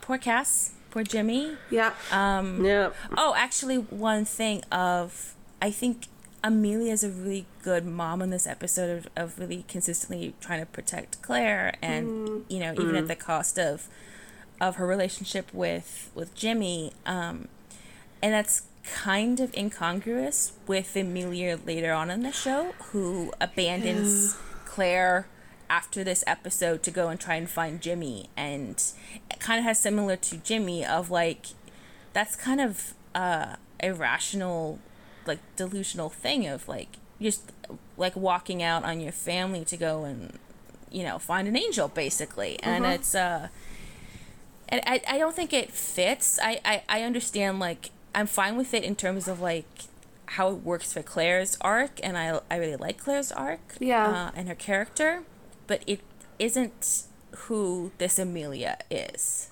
unless she maybe has a full mental breakdown from the experience and from being possessed or something. And of course, they did recast her, so it literally isn't the same Amelia, but... You're right that they wanted to make the Amelia-John parallel to completely decode Claire. Gosh, that sentence would be incomprehensible to anyone who doesn't understand Supernatural. As I said, so that's why they went down that path. But I think you're right. Her actions in this episode do not mesh at all with who she becomes later on. I mean, Amelia, not Claire. Oh, you know what they do though, and when Amelia comes back in season 10, is like the like weird angel Grigori is keeping her in like a dreamlike state, kind of like a djinn. Yeah. And she's dreaming of like reuniting with Jimmy and everything. Like she's literally not connected with reality, like in like a very like real tangible way. She is disconnected from reality, and she's literally sick in the fact that she's being like fed on and she's like ill. And so it is kind of metaphorically a mental breakdown, I think. I think you can logic your way around why she would act the way she's acting. Yeah. And you can kind of make it make sense this episode, but I mean, I'm glad we got Claire out of it. I know she's kind of... Oh, yeah. And by, you know, proxy, the whole wayward daughters kind of storylines we got there, which I'm just... It's going to be painful to talk about that when we get there, because I love it so much. Yeah. I feel like we didn't talk about enough about Claire in this episode, but I feel like we will. And she's not at all like the Claire we see later, which is fine. There's a lot of time passes, and including like puberty happens in between and homelessness. And the world hardens her, unfortunately. All right. So next week we're going to be watching or talking about When the Levee Breaks, and I'm quite interested in this one. It should be good. Oh yeah, another very intense one. Yep. Yes. These episodes get longer and longer. I know, and like I can't believe we're at the penultimate episode of this season. I can't, like, it's blowing my mind a little bit that we're almost at the end of season 4. We're nearly at the end of the Crypt Key era. I mean, not obviously season 5 is the end of it, but it just feels very close. And I'm like, oh my gosh, what's gonna happen? I know, but also what's gonna happen? Yeah. I can't believe we've been doing this for nearly 4 seasons. It's crazy. Well, I've been having fun listening to the podcast. Thanks, Danny. So before I go into our thank yous today, I'd like to thank you. And we love having you on because you're such fun. You really are such fun. Yeah. And you just vibe with our energy. That's good. I absolutely love it. I look forward to these a lot. So good. Is there anything you'd like to plug, or like your social media or anything? The only thing I really have is my Supernatural Tumblr account, which is I Have Doubts, hyphens in between them. We'll have it linked. That's where we blog a lot of Supernatural stuff. Occasionally post my more controversial opinions. That's fine. We love a controversial opinion. Well, thank you very much for being on with us. I'm sure we'll have you back in the future as well. That'd be great. Thank you for having me on. That's okay. So additionally, I'd like to thank the Pixel Agora for his wonderful art on our podcast. If you would like to purchase that, you can find it on our Redbubble. And of course, some of the proceeds go back to the artist, because that's how we roll here. If you'd like to come chat with us about this episode or any other episode on social media, we are Escaping Purgatory Podcast on Tumblr, Facebook and Instagram, and Escaping Podcast on Twitter. So yeah, come say hi and, I don't know, talk to us about cast stuff. Yeah. If you're a Sam girl, reach out. We're clearly missing your opinions, so we'd like. I have a lot of respect for Sam girls. Yeah, send us some of your comments and stuff, and maybe we'll include it in the show. And it has to go beyond the fact that he has floofy hair, because we appreciate the floofy hair. The floofiness comes with the territory. I just think he should have stayed a blood freak. I think that's very fun and interesting. Yeah, I want to see him full blood warlock. By the end of season 15, yes. Full... Or at least sandwich. That's what Dean calls it, yeah. Yeah, I love that. I want that one on a t-shirt. See? Who's the bread? In the sandwich? Yes. Well, okay. Marina. No. Well, there's Marina and there's Eileen, and then... Sam's the moose meat in the middle. Yeah. Probably should eat moose. So this week through Purgatory, we met up with another friend, and this time we had a nice chat about the Rapture and what family means. And bodily autonomy. But ultimately, we have to move on and try and find our way out. See you guys next week. Bye. Bye.